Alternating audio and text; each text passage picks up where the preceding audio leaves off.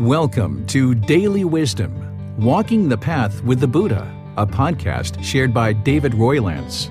This podcast is dedicated to guiding you to completely eliminate the discontent mind and the suffering it causes by attaining enlightenment.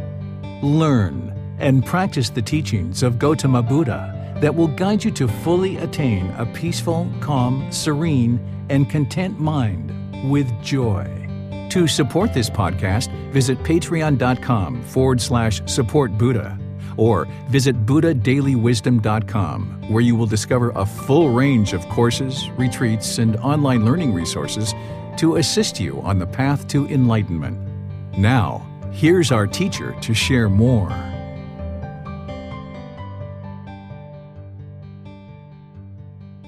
Sawadee Kap. Hello and welcome to Daily Wisdom, Walking the Path with the Buddha.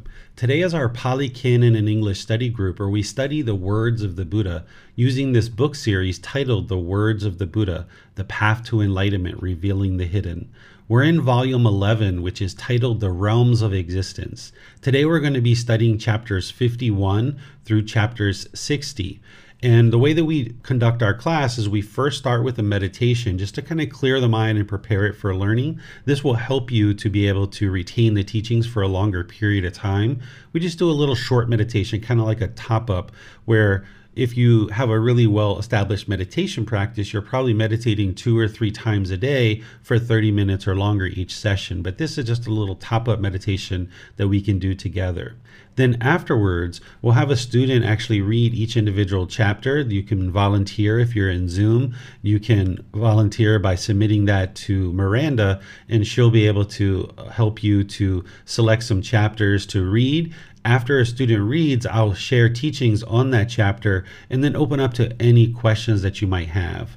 If you're joining us for the first time, I'd like to welcome you because we actually will be showing these chapters on the screen. So whether you've read these chapters beforehand, maybe if you've been attending regularly, I'd like to welcome you as well, that you might have read ahead of time, which some students do. You can download these books for free. But if you're joining us for the first time, we're actually going to be displaying these chapters on the screen. So we'll be reading them together as a class. And then in the future, if you go to buddhadailywisdom.com, from there you can download the books and read prior to class. And then you might actually have questions, because in the book, you'll see the words of the Buddha, you'll see a reference back to the original source text, and then you'll see descriptions and explanations and thoughts from me to help you understand further what it is the Buddha was actually teaching. He was teaching and speaking very clear, very concise, very precise, but it helps to have a teacher kind of share some thoughts with you for your reflection and application of these teachings into your life practice. So I'd like to welcome everyone and invite you to join us for meditation. If you'd like to take your meditation position, and then this will just help you to relax the lower body, to relax the hands and arms in the lap, and then keep the upper body nice and erect. This keeps the mind attentive and alert during the meditation. Next, just close the eyes and start breathing in through the nose and out through the nose. I'm going to do some chanting just to ease us into meditation. You're welcome to join along in these chants if you know them. And then afterwards, I'll come back with some more light guidance. Arahang Samma Sambuddho Bhagava Hotang Bhagavanang Apivateyami Savakhato Bhagavata Tammo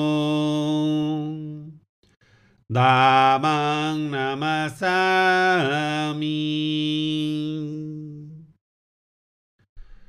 Supatipano Bhagavato Sāvaka Sangho Sanghang Namami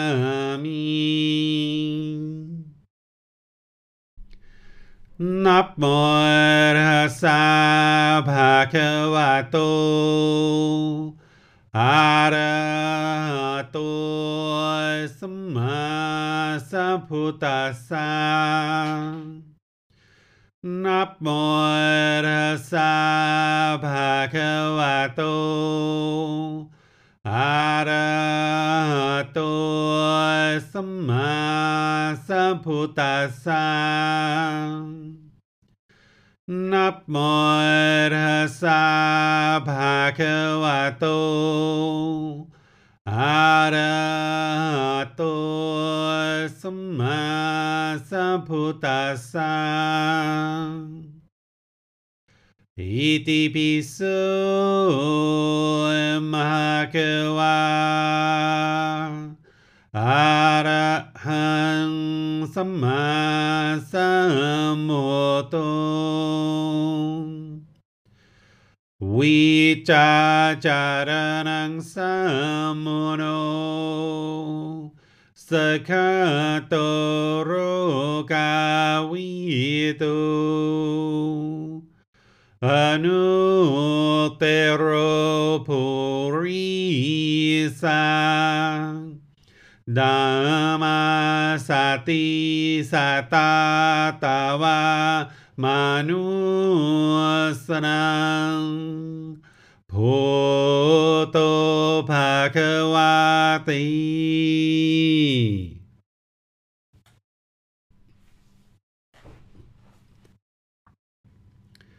Okay, you should be breathing in through the nose and out through the nose. Taking nice, gradual breaths, experiencing the full inhale and exhale. Once you have the breath established, fixate the mind on the breath, the sound of the breath, or the sensation of air moving into the nose over the skin. The breath is the present moment. Fixate the mind on the breath, the present moment. Breathing in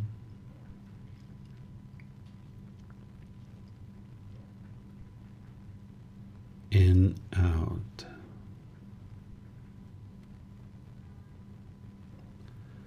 With the mind fixated on the breath, whenever you observe that the mind moves off the breath, cut that off, let it go, and come back to the breath, the present moment. No need to judge the thought, label the thought, or analyze it in any way. Just wherever you observe that the mind is off the breath, cut that thought off, let it go, and come back to the breath, the present moment. Breathing in and out.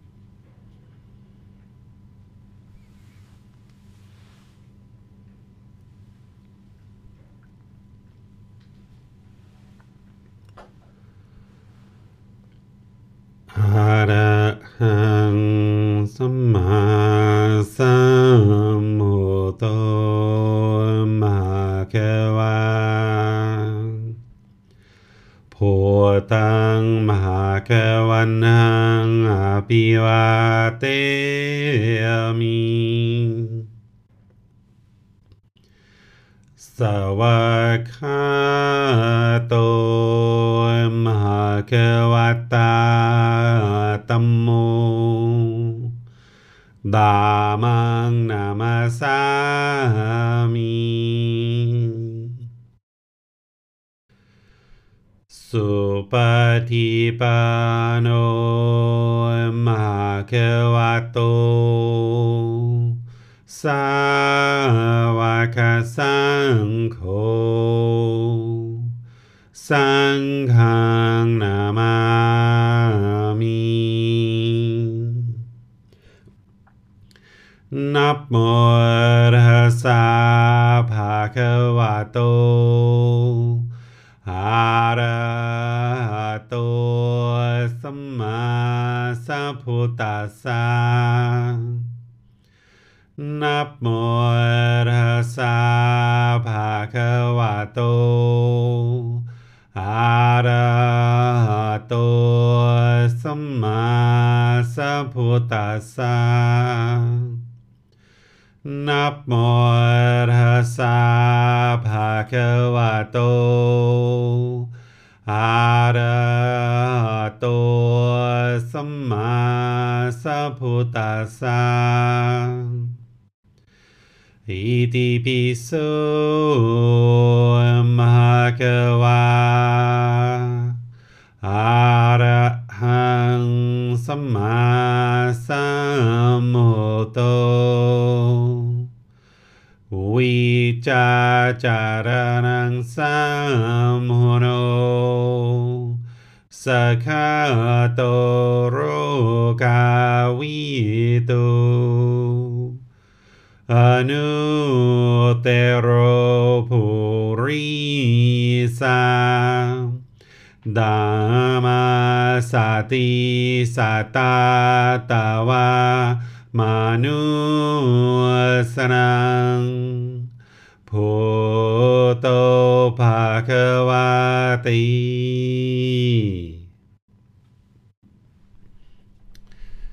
Okay, if you guys would like to slowly make your way out of meditation, I'd like to welcome anyone who's joined us since we started our meditation.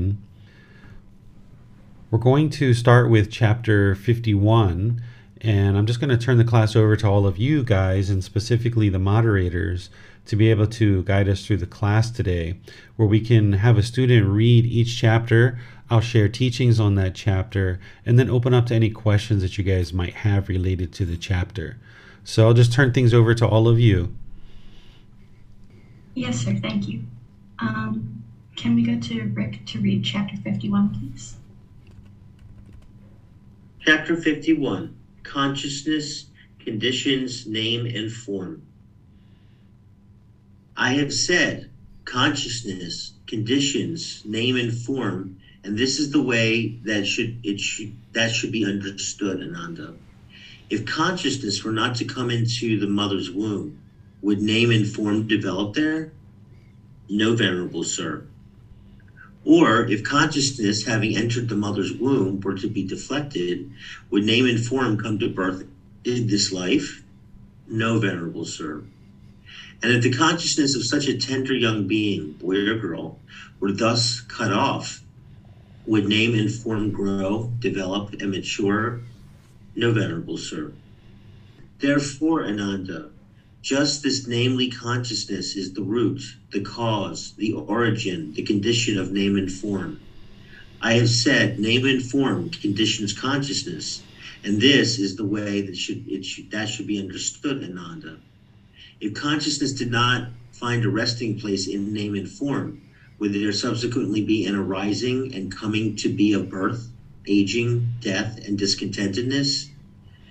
No, Venerable Sir. Therefore, Ananda, just this, namely, name and form is the root, the cause, the origin, the condition of consciousness.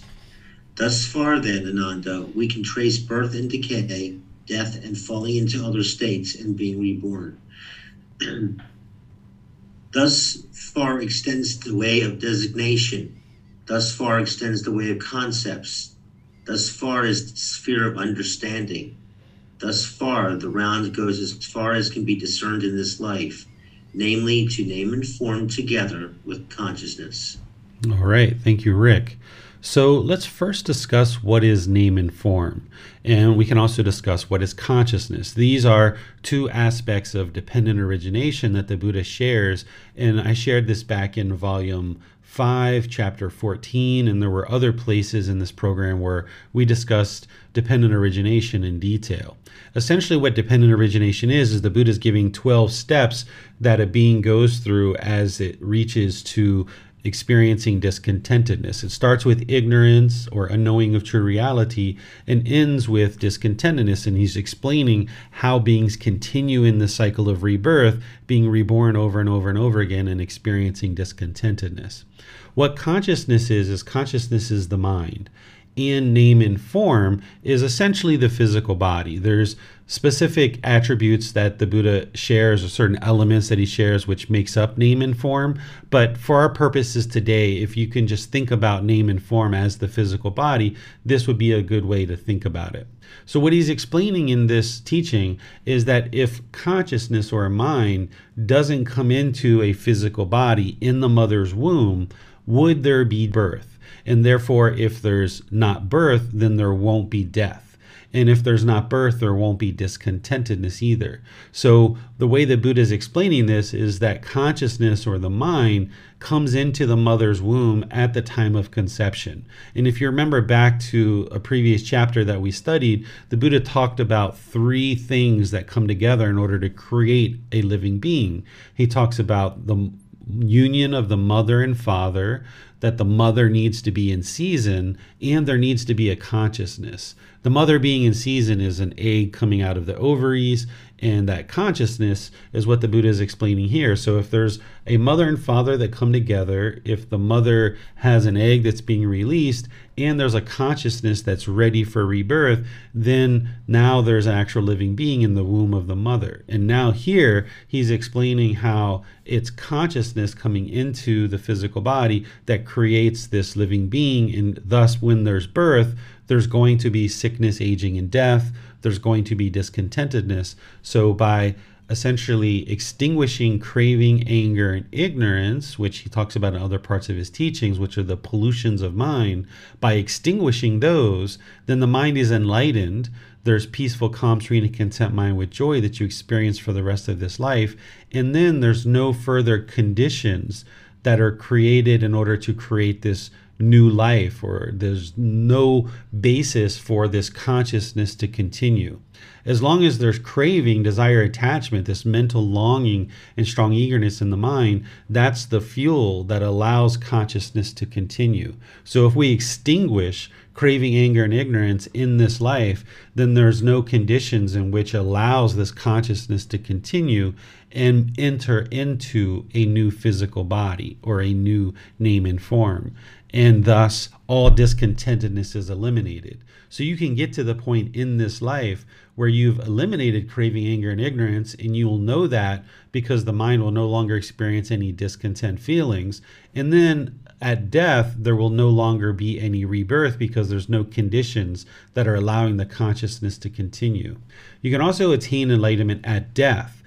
That wouldn't be ideal. You shouldn't bank on that. You shouldn't count on that. But it is possible for beings to attain enlightenment at death and not experience rebirth as well. But the idea would be that if you apply dedication, diligence, and effort in this life, you can actually get to enlightenment in this life and enjoy that enlightened mental state for the rest of this life, rather than being discontent all the way until death and then getting enlightenment, which is probably the second best thing, but you can't count on that.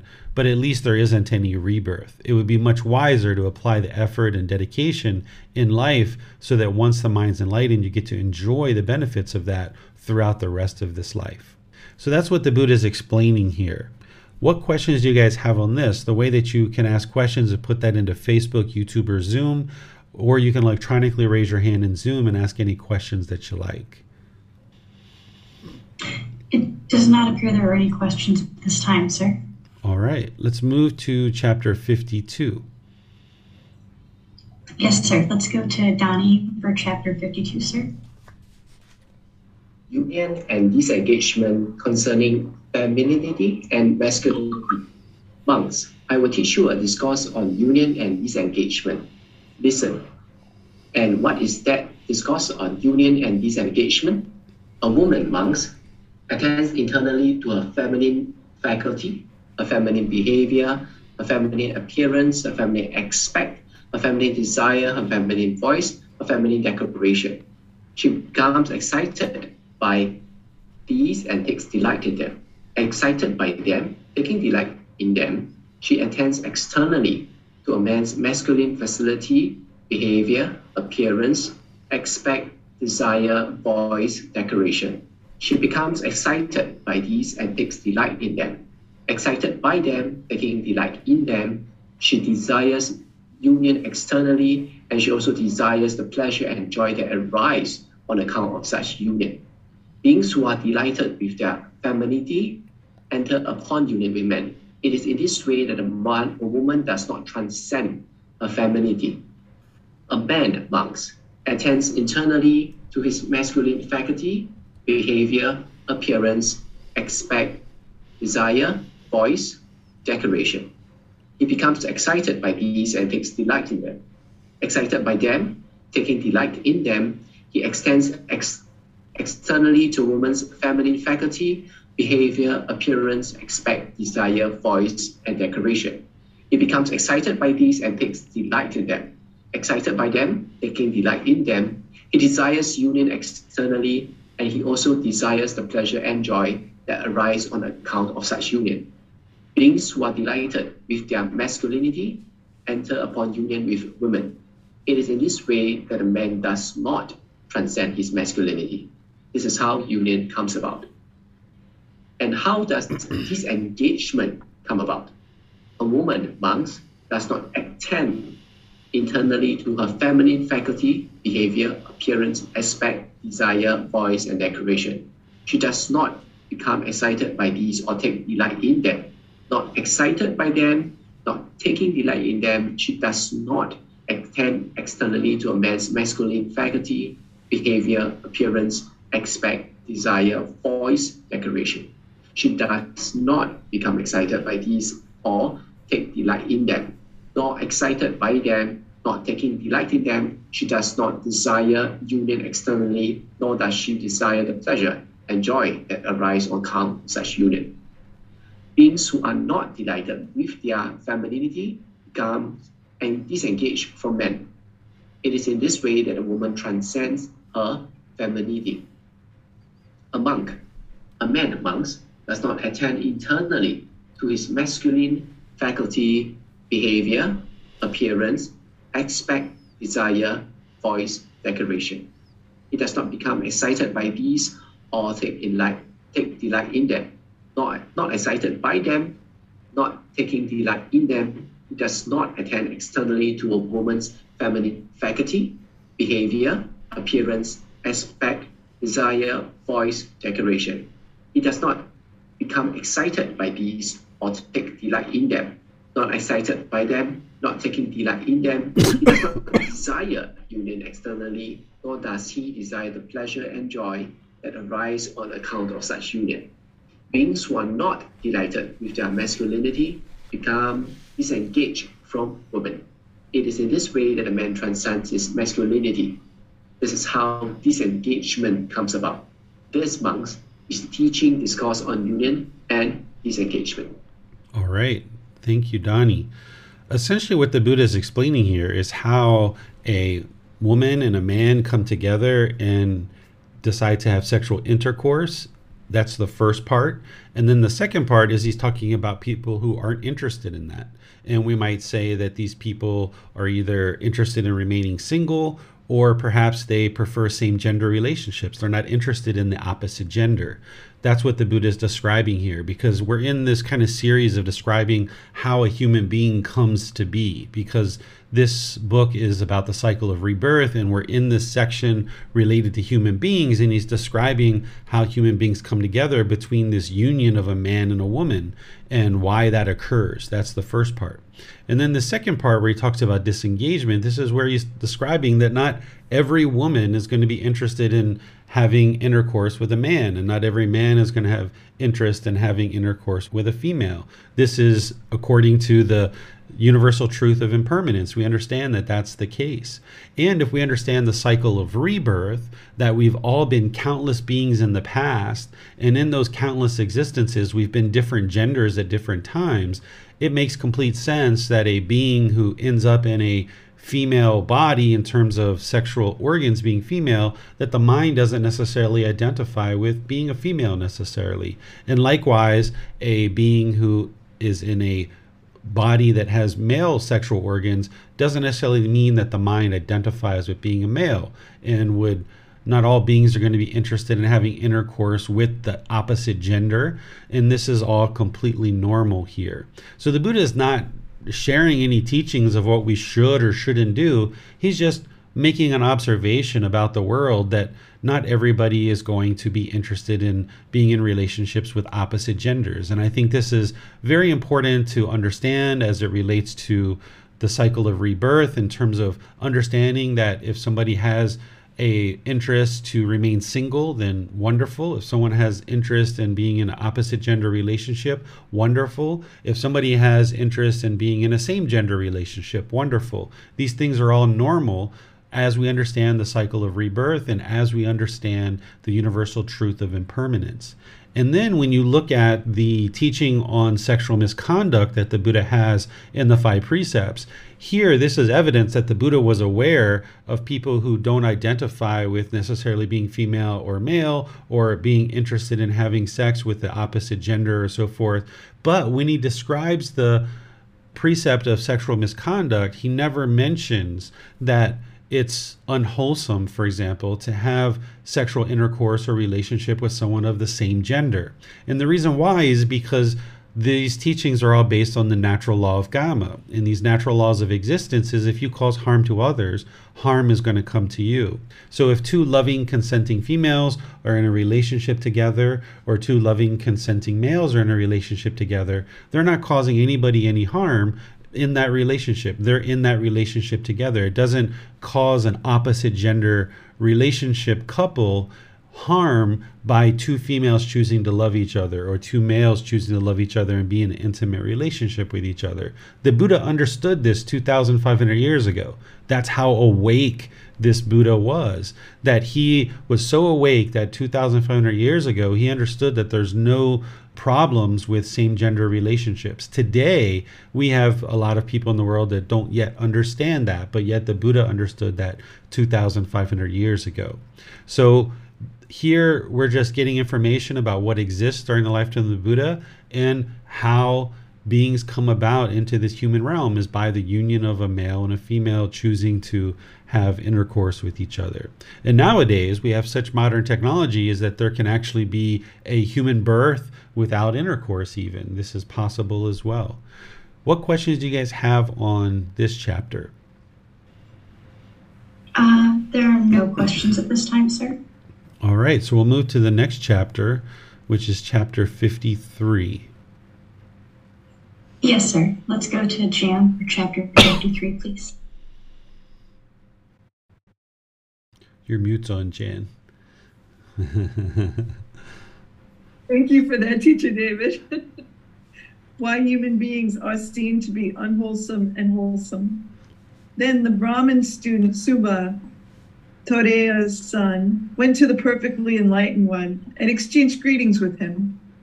When this courteous and friendly talk was finished, he sat down at one side and asked the perfectly enlightened one, Master Gautama, what is the cause and condition why human beings are seen to be unwholesome and wholesome?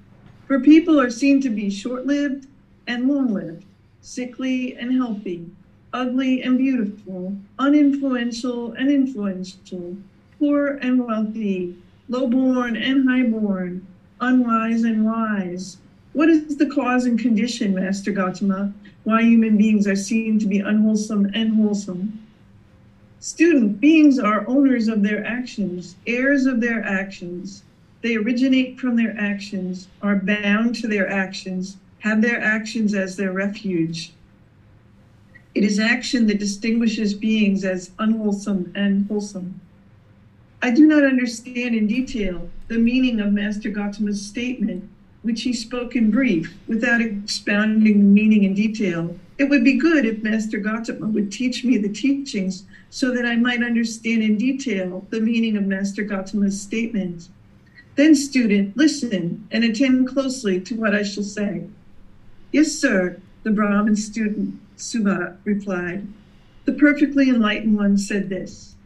Here, student, some man or woman kills living beings and is murderous, bloody-handed, given to blows and violence, merciless to living beings.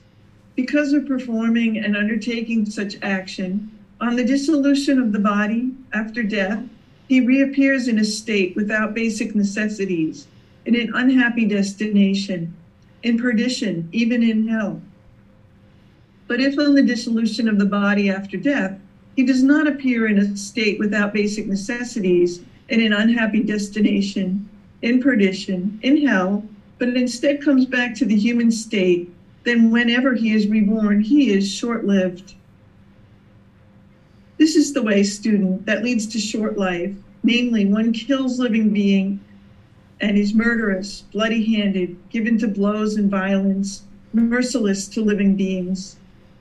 But here, student, some man or woman, abandoning the killing of living beings, abstains from killing living beings. With rod and weapons laid aside, gentle and kindly, he resides compassionate to all living beings.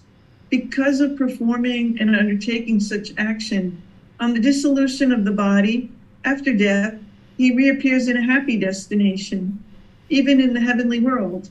But if on the dissolution of the body after death, he does not reappear in a happy destination in the heavenly world, but instead comes back to the human state, then wherever he is reborn, he is long-lived. This is the way, student, that leads to long life, namely abandoning the killing of living beings. One abstains from killing living beings. With rod and weapon laid aside, gentle and kindly, one resides compassionate to all living beings. Here, student, some man or woman is given to injuring beings with the hand, with a clod, with a stick, or with a knife. Because of performing and undertaking such action, on the dissolution of the body, after death, he reappears in a state without basic necessities, in an unhappy destination, in perdition, even in hell. But if instead he comes back to the human state, then wherever he is reborn, he is sickly. In this way, student, that leads to sickliness, namely, one is given to injuring beings with the hand, with a clod, with a stick, or with a knife. But here, student, some man or woman is not given to injuring beings with the hand, with a clod, with a stick, or with a knife. Because of performing and undertaking such action, on the dissolution of the body after death, he reappears in a happy destination, in the heavenly world. But if instead he comes back to the human state, then wherever he is reborn, he is healthy. This is the way, student, that leads to health. Namely, one is not given to injuring beings with the hand, with a clod, with a stick, or with a knife. Here, student, some man or woman is of an angry and irritable character. Even when criticized a little, he is offended, becomes angry, hostile, and resentful, and displays anger, hate, and bitterness. Because of performing and undertaking such action on the dissolution of the body after death, he reappears in a state without basic necessities, in an unhappy destination, in perdition, even in hell. But if instead he comes back to the human state, then wherever he is reborn, he is ugly. This is the way, student, that leads to ugliness. Namely, one is of an angry and irritable character. Even when criticized a little, he is offended, becomes angry, hostile, and resentful, and displays anger, hate, and bitterness. But here, student, some man or woman is not of an angry and irritable character. Even when criticized a little, he is not offended, does not become angry, hostile, and resentful, does not display anger, hate, and bitterness. Because of performing and undertaking such action on the dissolution of the body after death, he reappears in a happy destination, in the heavenly world. But if instead he comes back to the human state, then wherever he is reborn, he is beautiful. This is the way, student, that leads to being beautiful. Namely, one is not of an angry and irritable character. Even when criticized a little, he is not offended, does not become angry, hostile, and resentful, and does not display anger, hate, and bitterness. Here, student, some man or woman is jealous, one who is selfish, resentful, and feels bitter about the gains, honor, respect, appreciation, salutations, and veneration received by others. Because of performing and undertaking such action, on the dissolution of the body after death, he reappears in a state without basic necessities, in an unhappy destination, in perdition, even in hell. But if instead he comes back to the human state, then whenever he is reborn, he is uninfluential. This is the way, student, that leads to being uninfluential. Namely, one is jealous, resentful, and feels bitter towards the gains, honor, respect, appreciation, salutations, and veneration received by others. But here, student, some man or woman is not jealous, is one who is not selfish, resentful, and feels bitter about the gains, honor, respect, appreciation, salutations, and veneration received by others. Because of performing and undertaking such action, on the dissolution of the body after death, he reappears in a happy destination, in the heavenly world. But if instead he comes back to the human state, then wherever he is reborn, he is influential. This is the way, student, that leads to being influential. Namely, one is not jealous, resentful, and feels bitter toward the gains, honor, respect, appreciation, salutation, and veneration received by others. Here, student, some man or woman does not give food, drink, clothing, carriages, garlands, scents, ointments, beds, dwelling, and lamps to ascetics or Brahmins. Because of performing and undertaking such action, on the dissolution of the body after death, he reappears in a state without basic necessities, in perdition, even in hell. But if instead he comes back to the human state, then wherever he is reborn, he is poor. This is the way, student, that leads to poverty. Namely, one does not give food, drink, clothing, carriages, garlands, scents, ointments, beds, dwelling, and lamps to ascetics or Brahmins. But here, student, some man or woman gives food, drink, clothing, carriages, garlands, scents, ointments, beds, dwelling, and lamps to ascetics or Brahmins. Because of performing and undertaking such action, on the dissolution of the body after death, he reappears in a happy destination, in the heavenly world. But if instead he comes back to the human state, then wherever he is reborn, he is wealthy. This is the way, student, that leads to wealth. Namely, one gives food, drink, clothing, carriages, garlands, scents, ointments, beds, dwelling, and lamps to ascetics or Brahmins. Here, student, some man or woman is stubborn and arrogant. He does not pay homage, respect to one who should receive homage, respect, does not rise up for one in whose presence he should rise up, does not offer a seat to one who deserves a seat, does not make way for one for whom he should make way, and does not honor, respect, appreciate, and venerate one who should be honored, respected, appreciated, and venerated. Because of performing and undertaking such action, on the dissolution of the body after death, he reappears in a state without basic necessities, in perdition, even in hell. But if instead he comes back to the human state, then whenever he is reborn, he is low-born. This is the way, student, that leads to low birth. Namely, one is stubborn and arrogant. He does not pay homage, respect to one who should receive homage, respect, does not rise up for one in whose presence he should rise up, does not offer a seat to one who deserves a seat, does not make way for one for whom he should make way, and does not honor, respect, appreciate, and venerate one who should be honored, respected, appreciated, and venerated. But here, student, some man or woman is not stubborn and arrogant. He pays homage, respect to one who should receive homage, respect, rises up for one in whose presence he should rise up, offers a seat to one who deserves a seat, makes way for one for whom he should make way, and honors, respects, appreciates, and venerates one who should be honored, respected, appreciated, and venerated. Because of performing and undertaking such action, on the dissolution of the body after death, he reappears in a happy destination in the heavenly world. But if instead he comes back to the human state, then wherever he is reborn, he is highborn.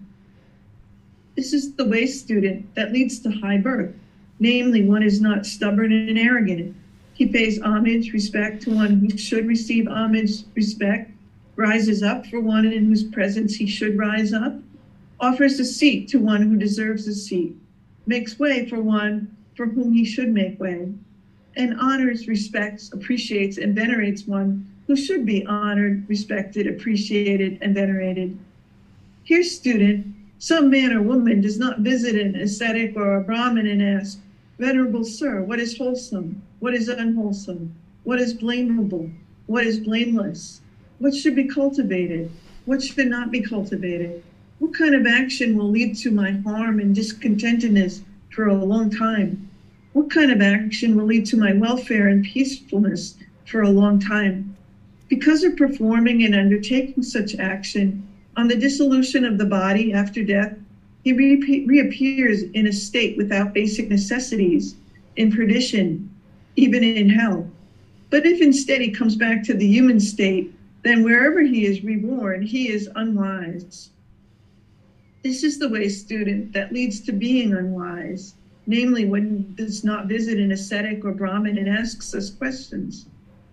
But here, student, some man or woman visits an ascetic or a Brahmin and asks, "Venerable sir, what is wholesome? What kind of action will lead to my welfare and peacefulness for a long time?" Because of performing and undertaking such action, on the dissolution of the body after death, he reappears in a happy destination in the heavenly world. But if instead he comes back to the human state, then wherever he is reborn, he is wise. In this way, student, this is the way, student, that leads to wisdom, namely one visits an ascetic or Brahmin and asks such questions. Thus, student, the way that leads to short life makes people short-lived. The way that leads to long life makes people long-lived. The way that leads to sickliness makes people sickly. The way that leads to health makes people healthy. The way that leads to ugliness makes people ugly. The way that leads to being beautiful makes people beautiful. The way that leads to being uninfluential makes people uninfluential. The way that leads to being influential makes people influential. The way that leads to poverty makes people poor. The way that leads to wealth makes people wealthy. The way that leads to low birth makes people low-born. The way that leads to high birth makes people high-born. The way that leads to unwise makes people unwise. The way that leads to wisdom makes people wise. Beings are owners of their actions. Students, heirs of their actions. They originate from their actions, are bound to their actions, have their actions as their refuge. It is action that distinguishes beings as unwholesome and wholesome. When this was said, the Brahmin student Subha, Tadeya's son, said to the perfectly enlightened one, "Magnificent Master Gautama, magnificent Master Gautama. Master Gautama has made the teachings clear in many ways, as though he were turning upright what had been overturned, revealing what was hidden, showing the way to one who was lost, or holding up a lamp in the dark for those with eyesight to see forms. I go to Master Gautama for refuge, and to the teachings, and to the community of monks. Let Master Gautama remember me as a household practitioner who has gone to him for refuge for life." All right. Thank you, Jan. So the way that I describe the cycle of rebirth for people who are just getting started is I explain that it's craving, desire, attachment that is the cause to determine whether there is rebirth or not. But then it's our karma, or the results of our decisions, which determines the condition of that rebirth in terms of what family, what type of health, our appearance, and all kinds of other factors based on what we experience in that new existence. So that's our gamma, or the results of our decisions. Here, the Buddha is explaining that. He's helping you to understand after this student asks this question, is he says, beings are the owners of their actions, heirs of their actions. They originate from their actions, are bound to their actions, have their actions as their refuge or protection. It is action that distinguishes beings as unwholesome or wholesome. So it's our decisions about our actions. And there's bodily actions, there's verbal actions, and there's mental actions. Another way to think about this is the way that the Buddha presents it in the Eightfold Path is right intention, right speech, and right action. So our right intentions are our mental actions. Our right speech is our verbal actions. And our right action is our bodily actions. And he's providing for you in the Eightfold Path what are the wholesome intentions, speech, and actions, helping you to improve your bodily, verbal, and mental conduct.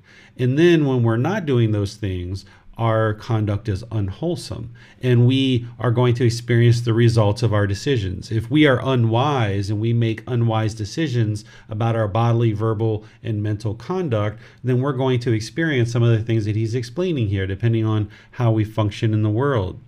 But if we gain wisdom and we understand how to practice in wholesome ways through right intention, right speech, and right action, then we're going to experience beneficial outcomes. And he's explaining that in short here at the very beginning, but then his student asked him, okay, can you expound on this? Can you really explain it? And as long as it took Jan to read that, which is quite extensive piece of discourse, if you can imagine the Buddha actually speaking this from memory, piece by piece, helping us to understand what is unwholesome and what is wholesome. It's all based on our actions, and our actions are determined by our own decisions.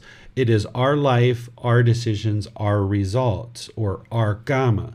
Other beings can't produce gamma or results for us.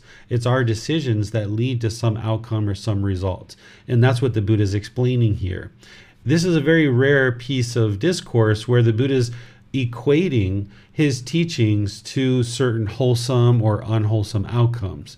And as I have shared multiple times, the Buddha never tries to fear, guilt, or shame people into learning and practicing his teachings. But when he's asked this question and he gives just a brief answer, the student asks for more. So he provides more and helps the student understand how doing things like killing and being arrogant and being selfish and stingy, having hateful thoughts and angry thoughts, what these things lead to.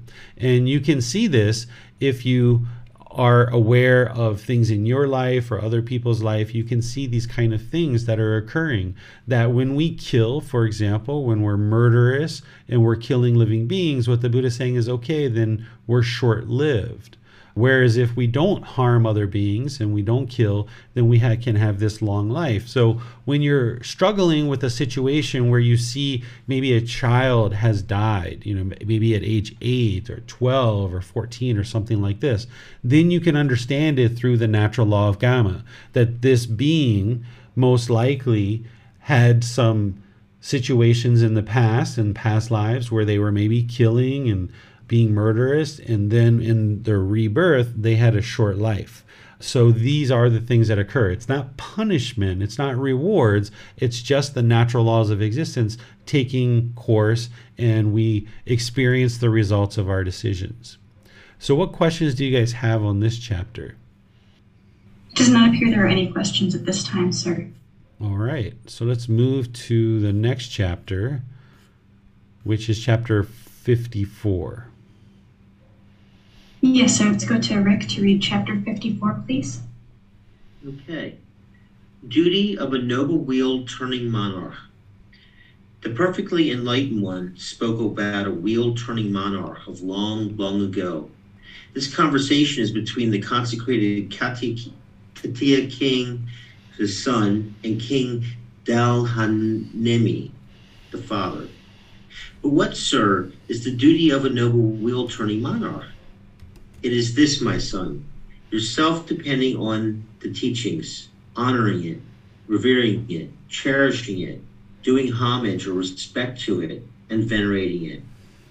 having the teacher's teachings as your badge and banner, acknowledging the teachings as your master. You should establish guard, security, and protection according to the teachings for your own household, your troops, your nobles and royal subordinates or vassals. For Brahmins and householders, town and country folk, ascetics and Brahmins, for beasts and birds. Let no crime exist in your kingdom, and to those who are in need, give property. And whatever ascetics and Brahmins in your kingdom have renounced the life of essential desire or obsession, and are devoted to patient mental discipline and gentleness, each one is taming himself, each one calming himself, and each one striving for the end of craving. From time to time, you should go to them and consult them as to what is wholesome and what is unwholesome, what is blameworthy and what is blameless, what is to be followed and what is not to be followed, and what action will in the long run lead to harm and sorrow, and what to welfare and peacefulness. Having listened to them, you should avoid this evil, unwholesome, and avoid the evil, unwholesome, and do what is wholesome. That, my son, is the duty of a noble wheel-turning monarch. All right. Thank you, Rick. So here we've got a conversation between a king that is a father and his son, who is also a king in this Khattiya community, which is known during the lifetime of the Buddha as being very prosperous and very well off based on very wise decisions of the people in the community. The father is explaining to the son what is a wheel-turning monarch in terms of how do they function. What a wheel-turning monarch is there's somebody who runs their population of people based on the teachings of the Buddha. So during the lifetime of the Buddha, it was kings that were running large populations of people, so they were called wheel-turning monarchs. Today, we still have some kings in the world, but you might think of like a president or prime minister or someone who can potentially be a wheel-turning monarch in terms of if they understood the teachings of the Buddha, which are based on the natural laws of existence, if they guided their government, for example, and thus helped create an environment of laws and other things based on the teachings of the Buddha, then the people in that population would live a very wonderful and prosperous life because they would be functioning based on the natural laws of existence. So here the father is explaining to the son, okay, you should think about these teachings in a way of honoring them, revering them, cherishing them, essentially depending on these teachings as being your guiding light in how you make decisions for your kingdom.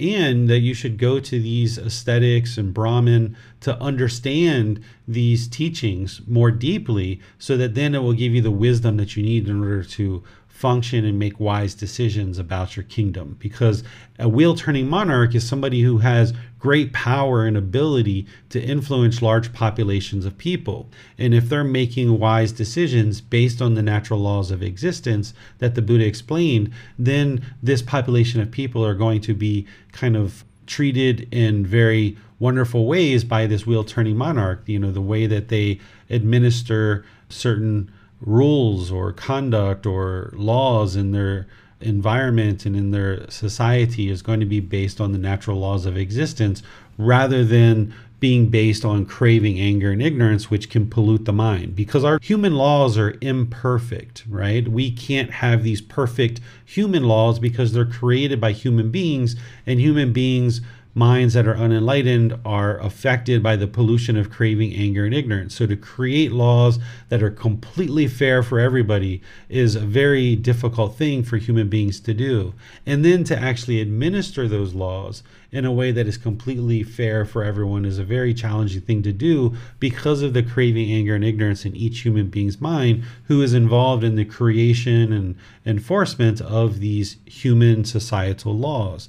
But the natural laws of existence, if we understand those and we function through those without craving, anger, and ignorance, now we can get to a point where we're functioning in a way that is harmless and very peaceful and harmonious for all beings. So if a wheel-turning monarch is able to do this, and even if this monarch can ultimately get to enlightenment, then the way that they're going to function and the way that they're going to run their society is going to be very improved above and beyond somebody who maybe is stuck in craving, anger, and ignorance. So what questions do you guys have on this chapter? Yes, sir. I had a question. Why do we not see many wheel-turning monarchs or leaders like this today? Is this due to the teachings not being widely shared throughout the world, or is this just due to the natural law of impermanence that we can't always have wheel-turning monarchs in power over countries? Yeah, so during the lifetime of the Buddha, of course, when a Buddha exists, the teachings are to come into the world very clear, very concise, very precise. They're going to be very vibrant in the world, particularly in that region where the Buddha existed. The teachings would have been very vibrant during his lifetime. And there would be people that he was teaching who were considered to be of low class, but then he would also be teaching people in upper class and royal families as well. A Buddha can teach people of all levels of society. So wheel-turning monarchs or people who were kings or in royal families would be seeking guidance from the Buddha and potentially some of his students to learn how to become more and more enlightened and train their mind. But then upon his death, the teachings, they continue for a period of time, but then they start declining. And the Buddha actually talks about this during his lifetime, about how this occurs, why this occurs, and then what's going to occur afterwards. And we even have a chapter this week that alludes to some of that. So yes, it's impermanence in terms of the teachings have slowly degraded over time, and the teachings aren't as well known in the world as they were during the lifetime of the Buddha. But as these teachings come into the world more and more, and people can see the benefits of them, we will eventually get to the point where we do have leaders who understand the value and importance of understanding the natural laws of existence, and it's the Buddha's teachings that are explaining those natural laws of existence, and by them learning them and practicing them and functioning in all parts of society, not just politicians and presidents and people that are in positions of power, but even a business person, even a stay-at-home mom or dad, a gardener, a taxi driver, any of us who are performing any role in society that are functioning through the natural laws of existence is just going to provide more and more benefit for themselves and for the community around them, because we now function in a way that's harmless. But today, because the teachings aren't as vibrant in the world as they once were during the lifetime of the Buddha, or at least in that region that he was in, then we don't really see this very much.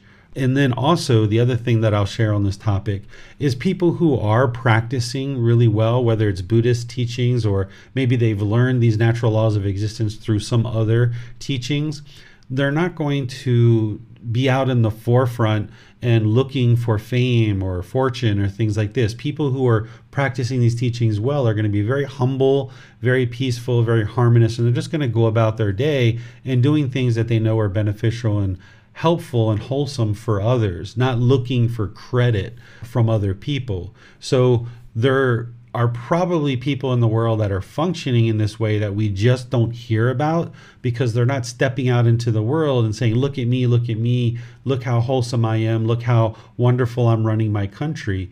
These people tend to just kind of go about their day doing things that are helpful and beneficial without any expectation of anything in return. So we may have some people in the world that are practicing in the way that maybe a wheel-turning monarch might, but we just aren't seeing them step out in the world and take credit or accolades for what they're doing in the world. But when you come across these people and you start observing how they're conducting themselves and how they're maybe running a certain society, then you can take note of it and realize like, they're making really wise decisions, whether it's based on the Buddha's teachings or some other teacher who shared these things. The natural laws of existence are the natural laws, and different teachers spoke about these at different times, whether it's the Buddha, Jesus Christ, Prophet Muhammad, and others. We've had people that have talked about the natural laws of existence, so we can learn these things in multiple ways. But I suspect as more and more people learn these teachings, we'll see more and more people functioning as what we would consider a wheel-turning monarch. Thank you, sir. You're welcome. It does not appear there are any other questions at this time, sir. All right, so we'll go to chapter 55. Yes, sir. Beings bound by action. One is not a Brahmin by birth, nor by birth a non-Brahmin. By action one is a Brahmin. By action one is a non-Brahmin. For men are farmers by their acts, and by their acts are craftsmen too. And men are merchants by their acts, and by their acts are servants too. And men are robbers by their acts, and by their acts are soldiers too. And men are chaplains by their acts, and by their acts are rulers too. So that is how the truly wise see action as it really is, see dependent origination, skilled in action and its results. Action makes the world go round. Action makes this generation turn. Living beings are bound by action, like the chariot wheel by the linchpin. All right. Thank you, Miranda. There's several things to talk about here. During the lifetime of the Buddha, one of the common beliefs and thoughts is based on the family that you're born into, then your life is kind of destined for some certain outcome. If you're born into kind of a poor or poverty-stricken family, then it was thought that, okay, your life was going to have this kind of meager existence. Where if you were born into this noble family or an affluent family or a rich family, you were a wholesome person and you were going to have a certain type of life. And the Buddha was really helping people to see that this is not true, that the results of your life and what you experience in life is a result of your decisions and your actions. So Brahmin, during the lifetime of the Buddha, this was an upper class group of people who were essentially considered the priest. And if you were born into this family, then it was considered that you were wholesome.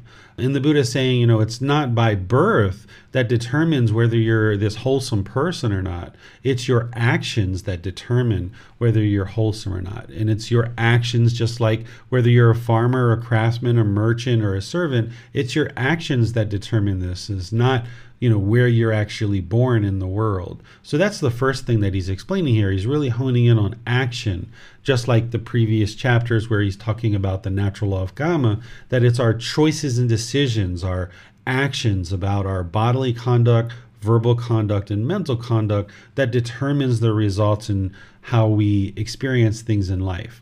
And he says that is how the truly wise see action as it really is. So if you can see the truth for yourself, that everything we experience is a result of our decision, then he's saying, okay, then this is true wisdom when you see this. And when you're able to see dependent origination and understanding those 12 steps that are in volume 5, chapter 14, and you can understand dependent origination deeply, then you understand what leads to continuous rebirth and what leads to discontentedness. And he talks about skilled in action and its results. Essentially what he's talking about here is if you have deep wisdom about the natural laws of existence, essentially the natural law of karma, then you understand the actions that lead to certain unwholesome results and the actions that lead to certain wholesome results. And being skilled in action, understanding the natural law of karma, then obviously you're going to make wiser and wiser choices to produce wholesome results. Because the more skilled in the natural law of karma you are, understanding the actions that lead to wholesomeness and that lead to unwholesomeness, you're going to make the obvious decisions in order to move your decision making and your conduct towards wholesomeness, both or bodily, verbal, and mental conduct. And he's saying this is what makes the world go round, is actions. That's what creates everything that we experience in the world is based on our decisions. And he's saying living beings are bound by their actions, meaning that we are going to experience the results of our decisions regardless. We can't run and hide from the results of our decisions. So when you see somebody proven not guilty in a court of law that you feel is actually guilty, and there's all the evidence in the world that this person is guilty, they can't run and hide from the results of their decisions. If they caused harm, maybe these human laws aren't holding them responsible in that particular instance, but they can't run and hide from the actions of whatever they did. Living beings are bound by our decisions, by our actions. And when you understand the natural law of karma and what leads to wholesomeness and unwholesomeness, then you're obviously going to make the wise decisions to go towards the wholesome.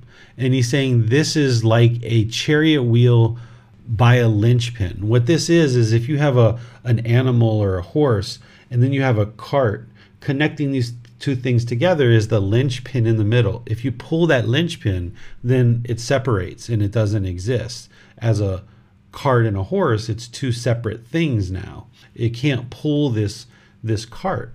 So your actions are what keeps your life experiencing whatever it's experiencing. That's the linchpin. So when you improve your decisions around your bodily, verbal, and mental conduct, now you're improving the results that you experience in life. So rather than us complaining or being upset about certain things that we experience in life, when we understand that it's our decisions that are leading to some certain result, then we can improve our decision making. And we need to get wisdom in order to improve our decision making. And it's the Buddha's teachings that are helping you understand that wisdom. Again, not believing the teachings, but you learn, reflect, and practice them so you can see the truth. And this is what leads to your improved accumulation of wisdom, your improved decision making, and your improved results in life. And it's your actions that are going to determine what you experience in life. That's what he's explaining here. What questions do you have on this chapter? It does not appear there are any questions at this time, sir. All right, we'll go to chapter 56. Yes, sir. Let's go to Jan to read chapter 56, please. Thank you, Miranda. The path leading to reappearance in accordance with one's objective. Monks, I shall teach you reappearance in accordance with one's objective. Listen and attend closely to what I shall say. Here, monks, a monk professes confidence, virtue, moral conduct, learning, generosity, and wisdom. He thinks, oh, that on the dissolution of the body after death, I might reappear in the company of well-to-do nobles. He fixes his mind on that, determined upon it, develops it. These objectives and this effort of his, thus developed and cultivated, lead to his reappearance there. This, monks, is the path, the way that leads to reappearance there. Again, a monk possesses confidence, virtue, moral conduct, learning, generosity, and wisdom. He thinks, oh, that on the dissolution of the body after death, I might reappear in the company of well-to-do Brahmins. He fixes his mind on that, determined upon it, develops it. These objectives and this effort of his, thus developed and cultivated, lead to his reappearance there. This, monks, is the path, the way that leads to reappearance there. Again, a monk possesses confidence, virtue, moral conduct, learning, generosity, and wisdom. He thinks, oh, that on the dissolution of the body after death, I might reappear in the company of well-to-do householders. He fixes his monk mind on that, determined upon it, develops it. These objectives and this effort of his, thus developed and cultivated, lead to his reappearance there. This, monks, is the path, the way that leads to reappearance there. All right, thank you, Jan. So here, the Buddha is explaining the qualities that it takes in order to experience an improved rebirth or a certain rebirth that may be of one's objectives. But keep in mind that the goal is not rebirth. That's not what the Buddha is actually teaching here. Is our goal is to get to enlightenment. The goal is not to actually experience rebirth at all, but the Buddha is explaining the natural laws of existence of what leads to one thing to another. So if we experience enlightenment where there's elimination of craving, anger, and ignorance in this life, then your mind will be peaceful, calm, serene, and content with joy for the rest of this life, and there will no longer be any rebirth. The Buddha makes it very clear throughout his teachings that's the ultimate goal. But what the Buddha is also explaining at different points in his teachings is that if you fall short of that for any reason, there's going to be rebirth, but by you learning and practicing these teachings, it will lead to an improved rebirth. So here he's talking about certain qualities of mind to cultivate that leads to a particular rebirth.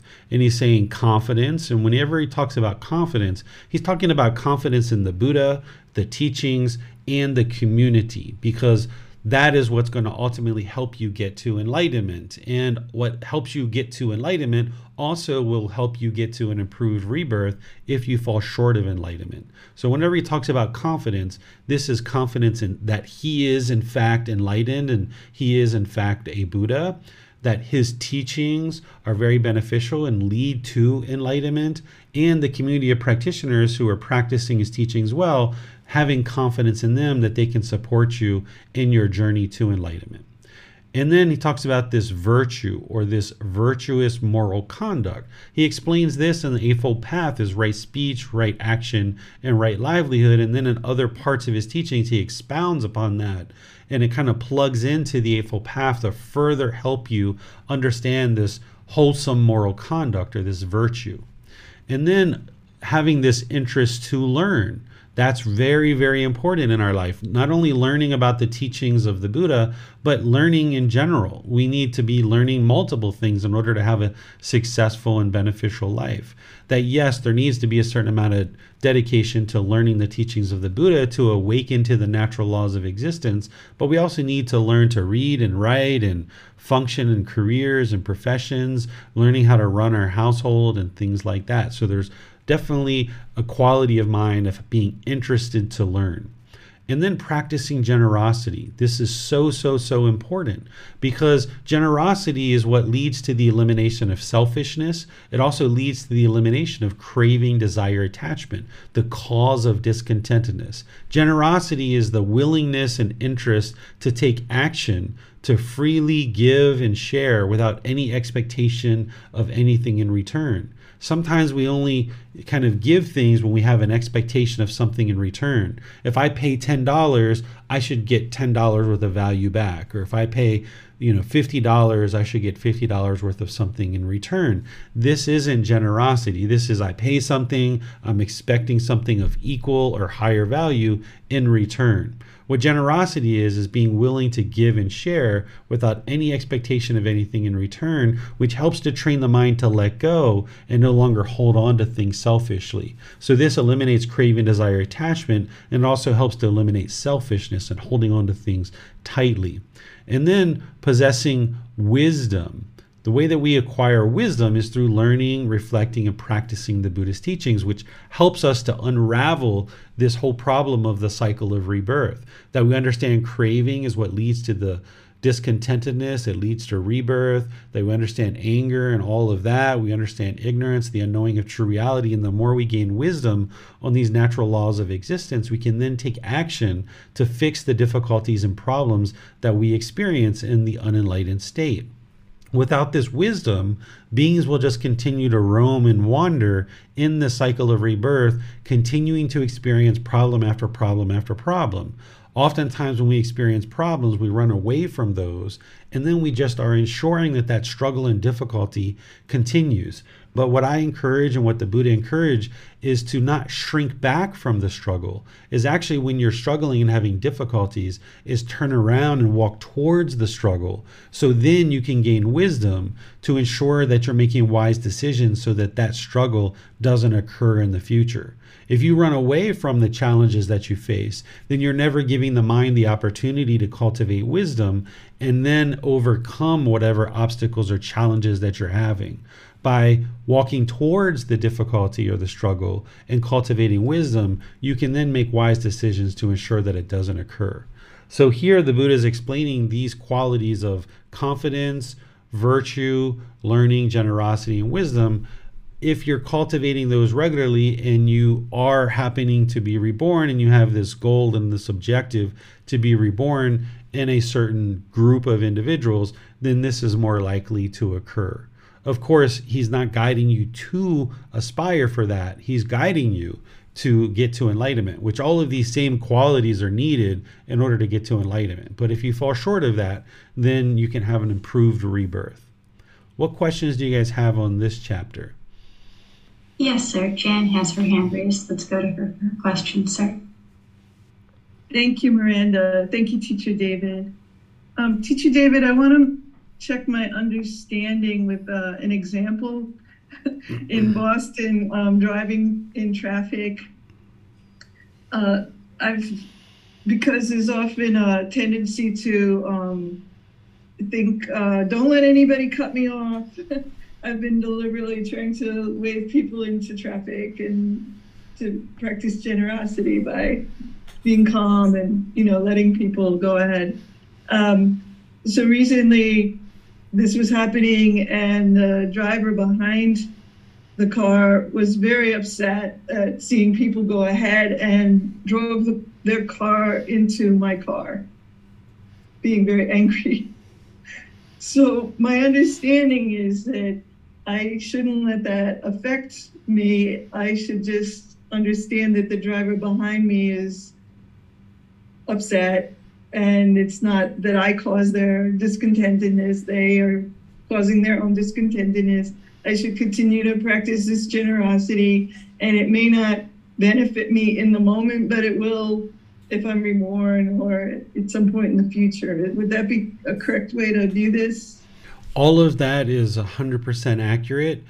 What I would include is that generosity is helping you right now in the present moment as well, because it's training the mind to give and share. There's also loving kindness and compassion, I'm sure, that is arising in that situation based on what you're describing. So it is helping you now in the present moment. This anger and hostility that the person behind you had, which hit into the car, that's based on their craving, anger, and ignorance, and it's just a result of their decisions. But you shouldn't allow that to affect your interest and willingness and practice of generosity. You continue to practice generosity because it is helping you in this life, but it's also, if there is going to be rebirth, it will help you in a future life as well.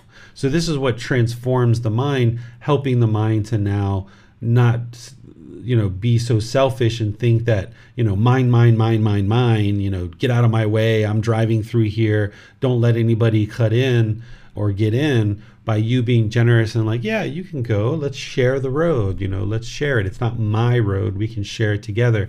This is how, when the Buddha talks about stream enterers and once returners, non-returners, and arahants functioning in a community of people, then as we have these acts of kindness around us, then more and more people are more likely to do that. So let's just say, like, all of Boston, every single person is unenlightened. And let's just say that Jan gets to enlightenment, and on her way, she's performing this generosity in different situations.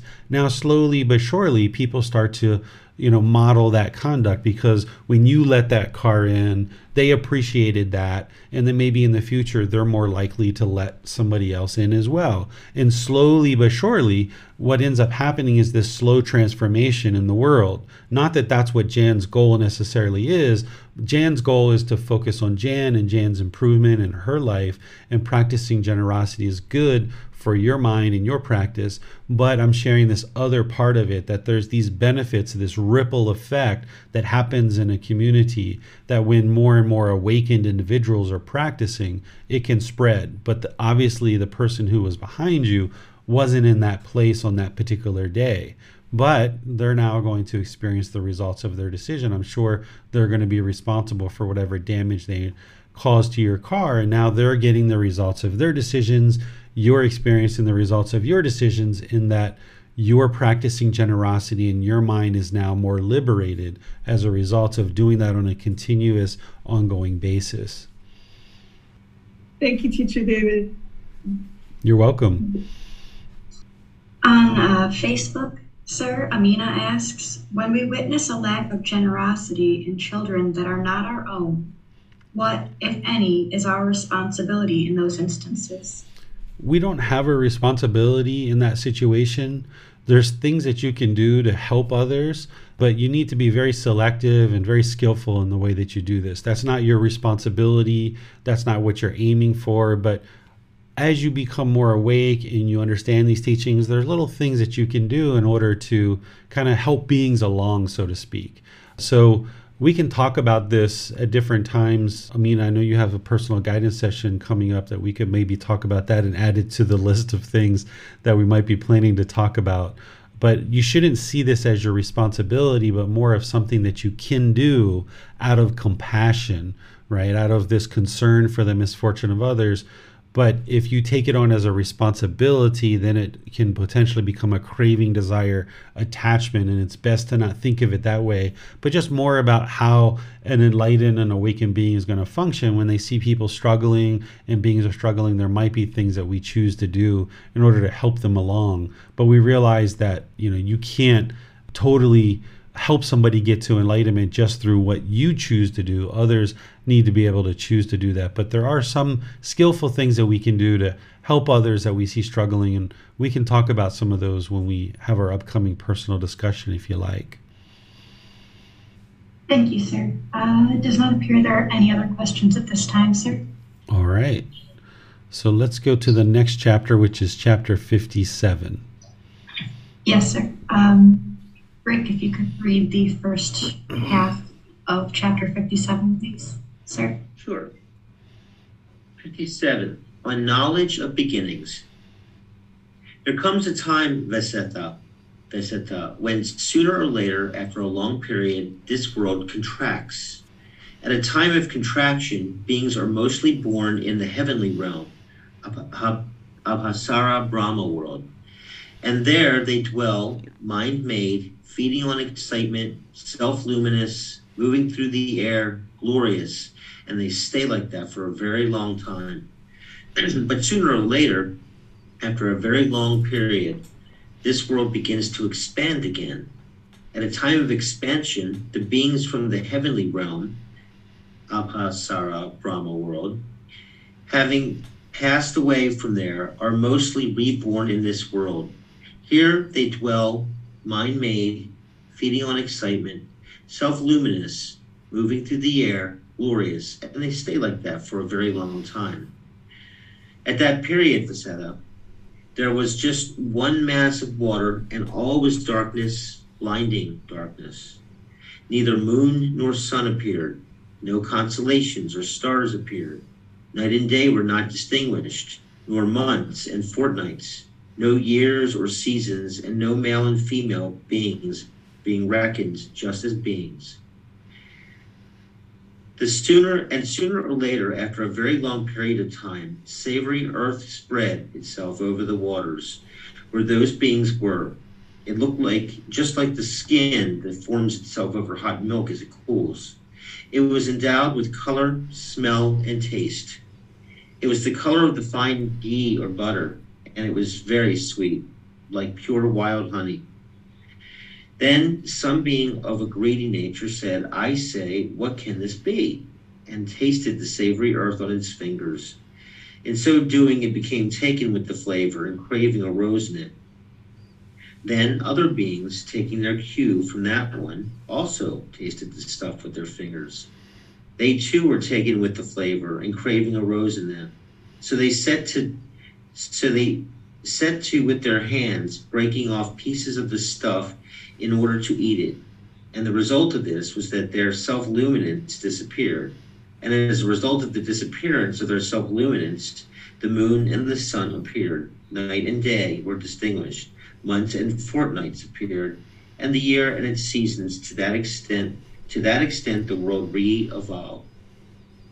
And those beings continued for a very long time, feasting on this savory earth, feeding on it, and being nourished by it. And as they did so, their bodies became coarser, and a difference in looks developed among them. Some beings became good-looking, others ugly. And the good-looking ones despised the others, saying, we are better looking than they are. And because they became arrogant and conceited about their looks, the savory earth disappeared. At this, they came together and grieved, crying, oh, that flavor, oh, that flavor. And so nowadays, when people say, oh, that flavor, when they get something nice, they are repeating an ancient saying without realizing it. And then, when the savory earth had disappeared, a fungus cropped up in the manner of a mushroom. It was of a good odor, smell, and taste. It was the color of fine ghee or butter, and it was very sweet, like pure wild honey. And those beings set to and ate the fungus. And this lasted for a very long time. And as they continued to feed on the fungus, so their bodies became coarser still. And the difference in their looks increased still more. And the good-looking ones despised the others. And because they became arrogant and conceited about their looks, the sweet fungus disappeared. Next, creepers appeared, shooting up like bamboo. And they too were very sweet, like pure wild honey. And those beings set to and fed on those creepers. And as they did so, their bodies became even coarser, and the difference in their looks increased still more. And they became still more arrogant, and so the creepers disappeared too. At this, they came together and grieved, crying, oh, our creeper's gone. What have we lost? And so now today, when being asked why they are upset, say, "Oh, what have we lost?" they are repeating an ancient saying without realizing it.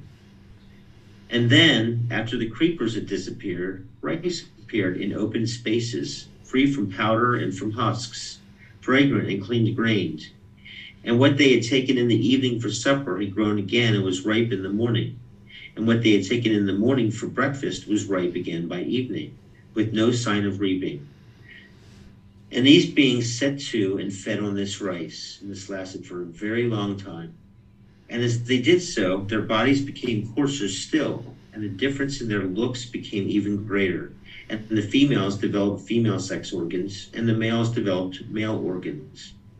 And the women became excessively preoccupied with men, and the men with women.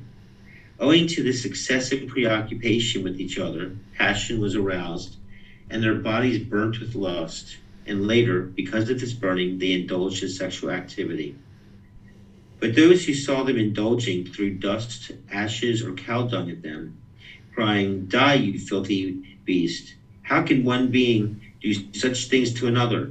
Just as today in some districts, when a daughter-in-law is let out, some people throw dirt at her, some ashes, and some cow dung, without realizing that they were repeating an ancient observance. What was considered bad form in those days is now considered good form. And those beings who in those days indulged in sex and were not allowed into a village or town for 1 or 2 months. Accordingly, those who indulged in an excessively long period in such immoral practices began to build themselves dwellings so as to indulge under cover. Now it occurred to one of those beings who was inclined to laziness, "Well now, why should I be bothered to gather rice in the evening for supper and in the morning for breakfast? Why shouldn't I gather it all at once for both meals?" And he did so. Then another one came to him and said, "Come on, let's go rice gathering." "No need, my friend. I've gathered enough for both meals." Then the other, following his example, gathered enough rice for 2 days at a time, saying, "That should be about enough." Then another being came and said to that second one, "Come on, let's go rice gathering." "No need, my friend. I've gathered enough for 2 days." The same for 4, then 8 days. However, when those beings made a store of rice and lived on that, husk powder and husk began to envelop the grain. And where it was reaped, it did not grow again. And the cut place showed, and the rice grew in separate clusters. And then those beings came together grieving. Wicked ways had become widespread among us. At first we were mind-made, feeding on excitement. All events repeated down to the last development, each fresh change being said to be due to wicked and unwholesome ways. And the rice grows in separate clusters. So now let us divide up the rice into fields with boundaries. So they did so. And now I pass. Then Vaseta,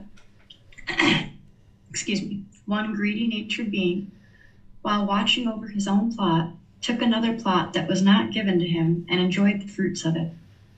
So they seized hold of him and said, "You've done a wicked thing, taking another's plot like that. Don't ever do such a thing again." "I won't," he said. But he did the same thing a second and a third time. Again he was seized and rebuked, and some hit him with their fists, some with stones, and some with sticks. And in this way, Vaseta, taking what was not given, and condemning, and lying, and punishment took their origin. Then those beings came together, and grieved the arising of these evil, unwholesome things among them, taking what was not given, condemning, lying, and punishment. And they thought, suppose we were to appoint a certain being who would show anger where anger was due, punish those who deserved it, and banish those who deserved banishment, and in return we would grant him a share of the rice. So they went to the one among them who was the handsomest, the best looking, the most pleasant and capable, and asked him to do this for them in return for a share of the rice, and he agreed. The people's choice is the meaning of Mahasamata, which is the first regular title to be introduced. Ruler of the fields is the meaning of Katya, the second title. And He gladdens others with teachings is the meaning of Raja, the third title to be introduced. This, then, Vaseta, is the origin of the class of Katyas in accordance with the ancient titles that were introduced for them. They originated among these very same beings, like ourselves, no different, and in accordance with teachings, not otherwise. Teachings are the best thing for people in this life and the next as well. Then some of these beings thought, evil things have appeared among beings, such as taking what is not given, condemning, lying, punishment, and banishment. We ought to put aside evil and unwholesome things. And they did so.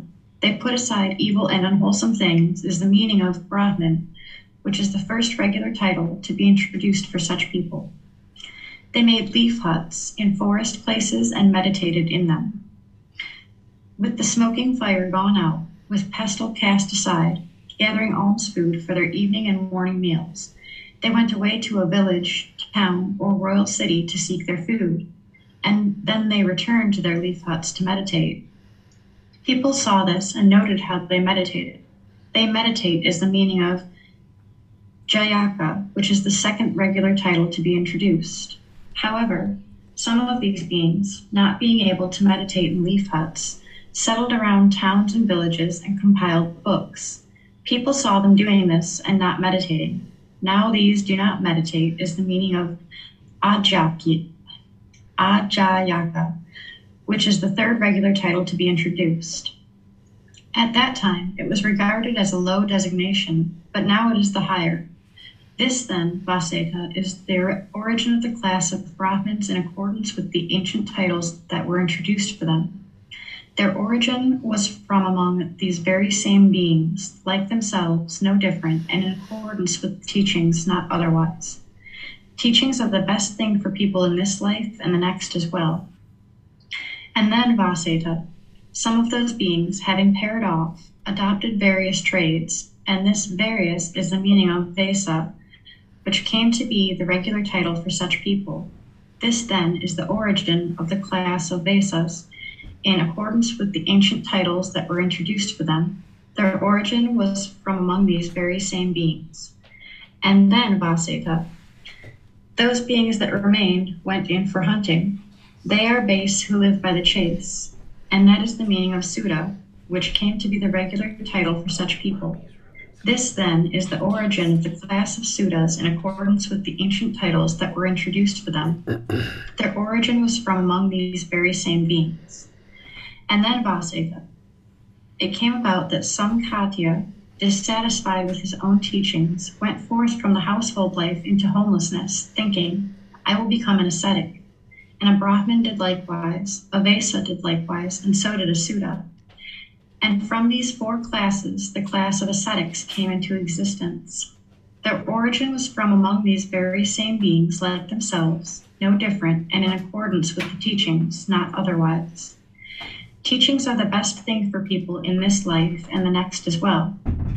And then, Vaseta, a Katya who has led a bad life in body, speech, and thought, and who has wrong view will, in consequence of such wrong views and deeds, at the breaking up of the body after death, be reborn in a state of loss, an ill fate, the downfall, the hell state.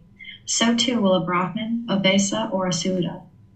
Likewise, a Katya who has led a good life in body, speech, and thought, and who has right view will, in consequence of such right view and deeds, at the breaking up of the body after death, be reborn in a good destiny, in a heaven state. So too will a Brahmin, a Vesa, or a Suda. And a Katya who has performed deeds of both kinds in body, speech, and thought, and whose view is mixed will, in consequence of such mixed views and deeds, at the breaking up of the body after death, experience both pleasure and pain. So too will a Brahmin, a Vesa, or a Suda. And a Katya who is restrained in body, speech, and thought, and who has developed the 7 factors of enlightenment, will attain to final nibbana, final enlightenment, in this very life. So too will a Brahmin, a Vesa, or a Suda. And then, Vaseta, whoever of these 4 castes, as a monk, becomes an arahant who has destroyed the taints, fetters, done what had to be done, laid down the burden, attained to the highest goal, completely destroyed the fetter of existence, and become liberated by the highest wisdom, he is declared to be chief among them in accordance with teachings, and not otherwise. Teachings are the best thing for people in this life and the next as well. Kati is best among those who value plan. He with knowledge and conduct is the best of gods and men. All right, thank you, Rick and Miranda. This is a very long teaching where the Buddha is describing his creation story, essentially, how kind of the world came to be. I don't really have anything to really teach on this because the Buddha is explaining it from his perspective. The one thing that I share in the description and what I share for each chapter is I describe what is final nibbana or final enlightenment. If you guys have questions on that or anything else, I'll take those, but I really don't have anything to teach here because the Buddha is just explaining his thoughts on the creation of the world and different groups of people. Yes, sir. You've spoken before about numerous animal species becoming extinct or endangered, so the number of animals on Earth is becoming lower, while we're seeing the human population rising very rapidly. Would this be a sign that we are in one of these times where this world is expanding? Or is this because of those beings in the animal realm, multiple beings working through enough unwholesome karma that now they're being reborn in the human realm, sir? Both of those things can be true at the same time where, there's an expansion of a certain realm and that is occurring because beings in other realms are extinguishing karma and being reborn. So those two things can happen at the same time. I'm not sure if what he's talking about here in terms of expansion and contraction are the realms themselves or the physical expansion and contraction of the actual world itself. I'm not 100% sure on that. And I don't think it really matters for our purposes too much, even though I'm pleased that you asked the question, Miranda. But I'm just kind of sharing that I wouldn't spend too much time getting wrapped around this understanding of what the Buddha is sharing about what he's sharing as a creation story, because now we're in this existence. We know the cycle of rebirth exists, and our goal is to extinguish the pollutions of mind that are keeping ourselves stuck in this cycle of rebirth. And by extinguishing those pollutions, then we can escape the cycle of rebirth. But ultimately, whenever there's a teacher teaching something like a tradition like this, the question becomes, how did the world get started? And this is the Buddha's description of his creation story and how he's describing that occurs. But the Buddha himself talks in other parts of his teachings where he says the time of when things started is undiscoverable. The beginning of the cycle of rebirth is undiscoverable. Even though here he describes how it happened, he doesn't describe when it actually occurs. So I don't know this time of contraction and expansion. Of course, it sounds like this time of contraction is already over, and now this time of expansion, it sounds like he's describing kind of the world expanding and essentially becoming the world that we know of it today. But yes, the depletion of unwholesome karma in the animal realm and extinguishing of that, and beings that once existed in the animal realm no longer existing today being extinct, is leading to the expansion of the human realm, which now there's an opportunity for beings to attain enlightenment in this human realm. And you'll see, I think it's in our readings this week, where the Buddha mentions Maitreya Buddha and the arising of this new Buddha. And this is what is actually essentially occurring now, so that more and more and more beings have the opportunity to learn with Maitreya Buddha and be able to now escape the whole cycle of rebirth. Thank you, sir. And it seems like in this discourse, the first craving that arose in these beings was through contact through the tongue. But in order to exist at all, before the time frame of this discourse, would there have had to have been some other craving, even just a craving for existence itself? Is this correct? I guess the mind is trying to figure out where these beings that ended up in the world came from. It says they're existing in a heavenly realm, but why are they existing there? It probably doesn't matter for the purposes of attaining enlightenment, though, sir. Yeah, I don't have a way to independently confirm or, disprove what the Buddha is sharing here. I just take this as, okay, this is the Buddha's creation story, and I just leave it at that because I don't have a way to independently verify it, which all the other core teachings on the path to enlightenment, we can learn, reflect, and practice and independently verify them. But we don't have a way to independently verify this. But one thing that you hit on, which you're recognizing, is pretty much everything for the Buddha comes back to craving, desire, attachment in one way or another. So it's not a surprise that his creation story comes to craving, right? That's kind of what kind of sets all these things in motion, the way that the Buddha explains it. So I just look at it and understand it like, okay, this is the Buddha's creation story.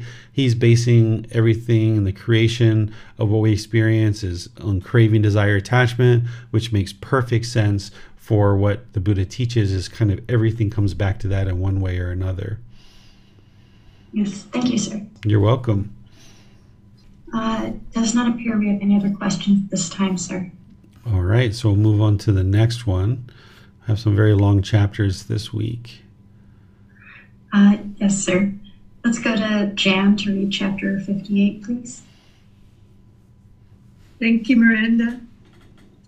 Causes of a decrease in people's lifespan. The king established guard and protection, but he did not give property to the needy, and as a result, poverty became widespread.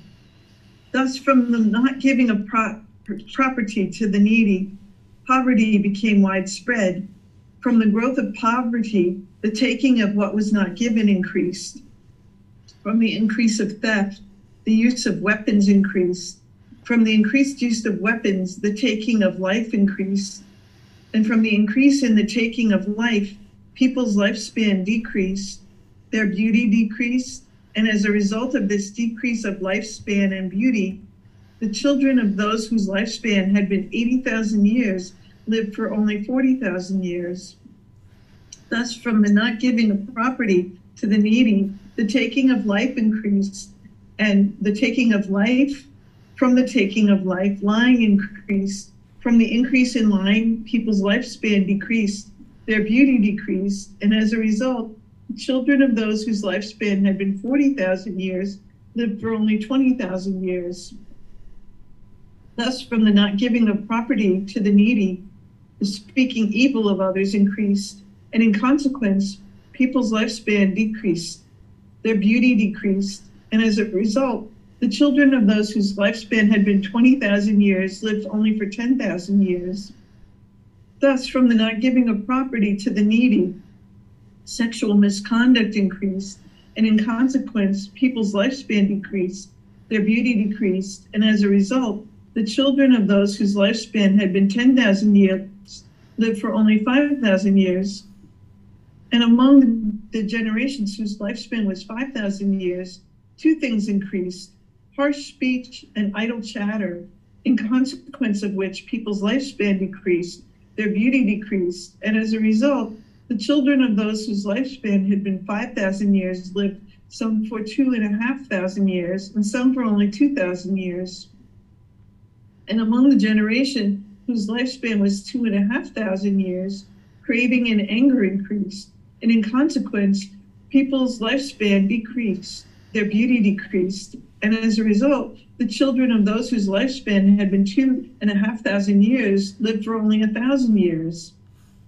Among the generation whose lifespan was 1,000 years, false opinions increased, and as a result, the children of those whose lifespan had been 1,000 years lived for only 500 years.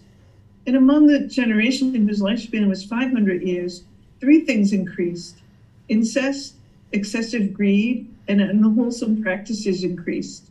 And as a result, the children of those whose lifespan had been 500 years lived, some for 250 years, some for only 200 years. And among those whose lifespan was 250 years, these things increased: lack of respect for mother and father, for ascetics and Brahmins, and for the head of the community. Thus, from the not giving of property to the needy, lack of respect for mother and father, for ascetics and Brahmins, and for the head of the community increased. And in consequence, people's lifespan and beauty decreased. And the children of those whose lifespan had been 2.5 centuries lived for only 100 years. Monks, a time will come when the children of these people will have a lifespan of 10 years. And with them, girls will be marriageable at 5 years old. And with them, these flavors will disappear: ghee, butter, sesame oil, molasses, and salt. Among them, kudrasa grain will be the chief food, just as rice and curry are today. And with them, the 10 courses of moral conduct will completely disappear, and the 10 courses of evil will prevail exceedingly. For those of a 10-year lifespan, there will be no word for moral. So how can there be anyone who acts in a moral way? These people who have no respect for mother or father, for ascetics and Brahmins, for the head of the community, will be the ones who enjoy honor and prestige, just as it is now with people who show respect for mother and father, for ascetics and Brahmins, for the head of the community, who are praised and honored. So it will be with those who do the opposite. Among those of a 10-year lifespan, no account will be taken of mother or aunt, of mother's sister-in-law, of teacher's wife, or of one's father's wives, and so on. All will be promiscuous in the world, like sheep, fowl, and pigs, dogs, and jackals. Among them, fierce hostility will prevail one for another, fierce hatred, fierce anger, and thoughts of killing, mother against child, and child against mother, father against child, child against father, brother against brother, brother against sister, just as the hunter feels hatred for the beast he stalks. And those of a 10-year lifespan, and for those of a 10-year lifespan, there will come to be a sword interval of 7 days, during which they will mistake one another for wild beasts. Sharp swords will appear in their hands, and thinking, there is a wild beast, they will take each other's lives with those swords. But there will be some beings who do not want to take part in this killing. They went into hiding for 7 days. Then at the end of the 7 days, they will emerge from their hiding places and rejoice together as one community, saying, wholesome beings, I see that you are alive, so let us now do good. And though having undertaken such wholesome things, they will increase in lifespan gradually from 10 years back to 80,000 years again. And in that time, an Arahant, fully enlightened Buddha named Maitreya will arise in the world. All right, thank you, Jan. So here, if you read this, it sounds like the Buddha is describing exactly what we're experiencing today.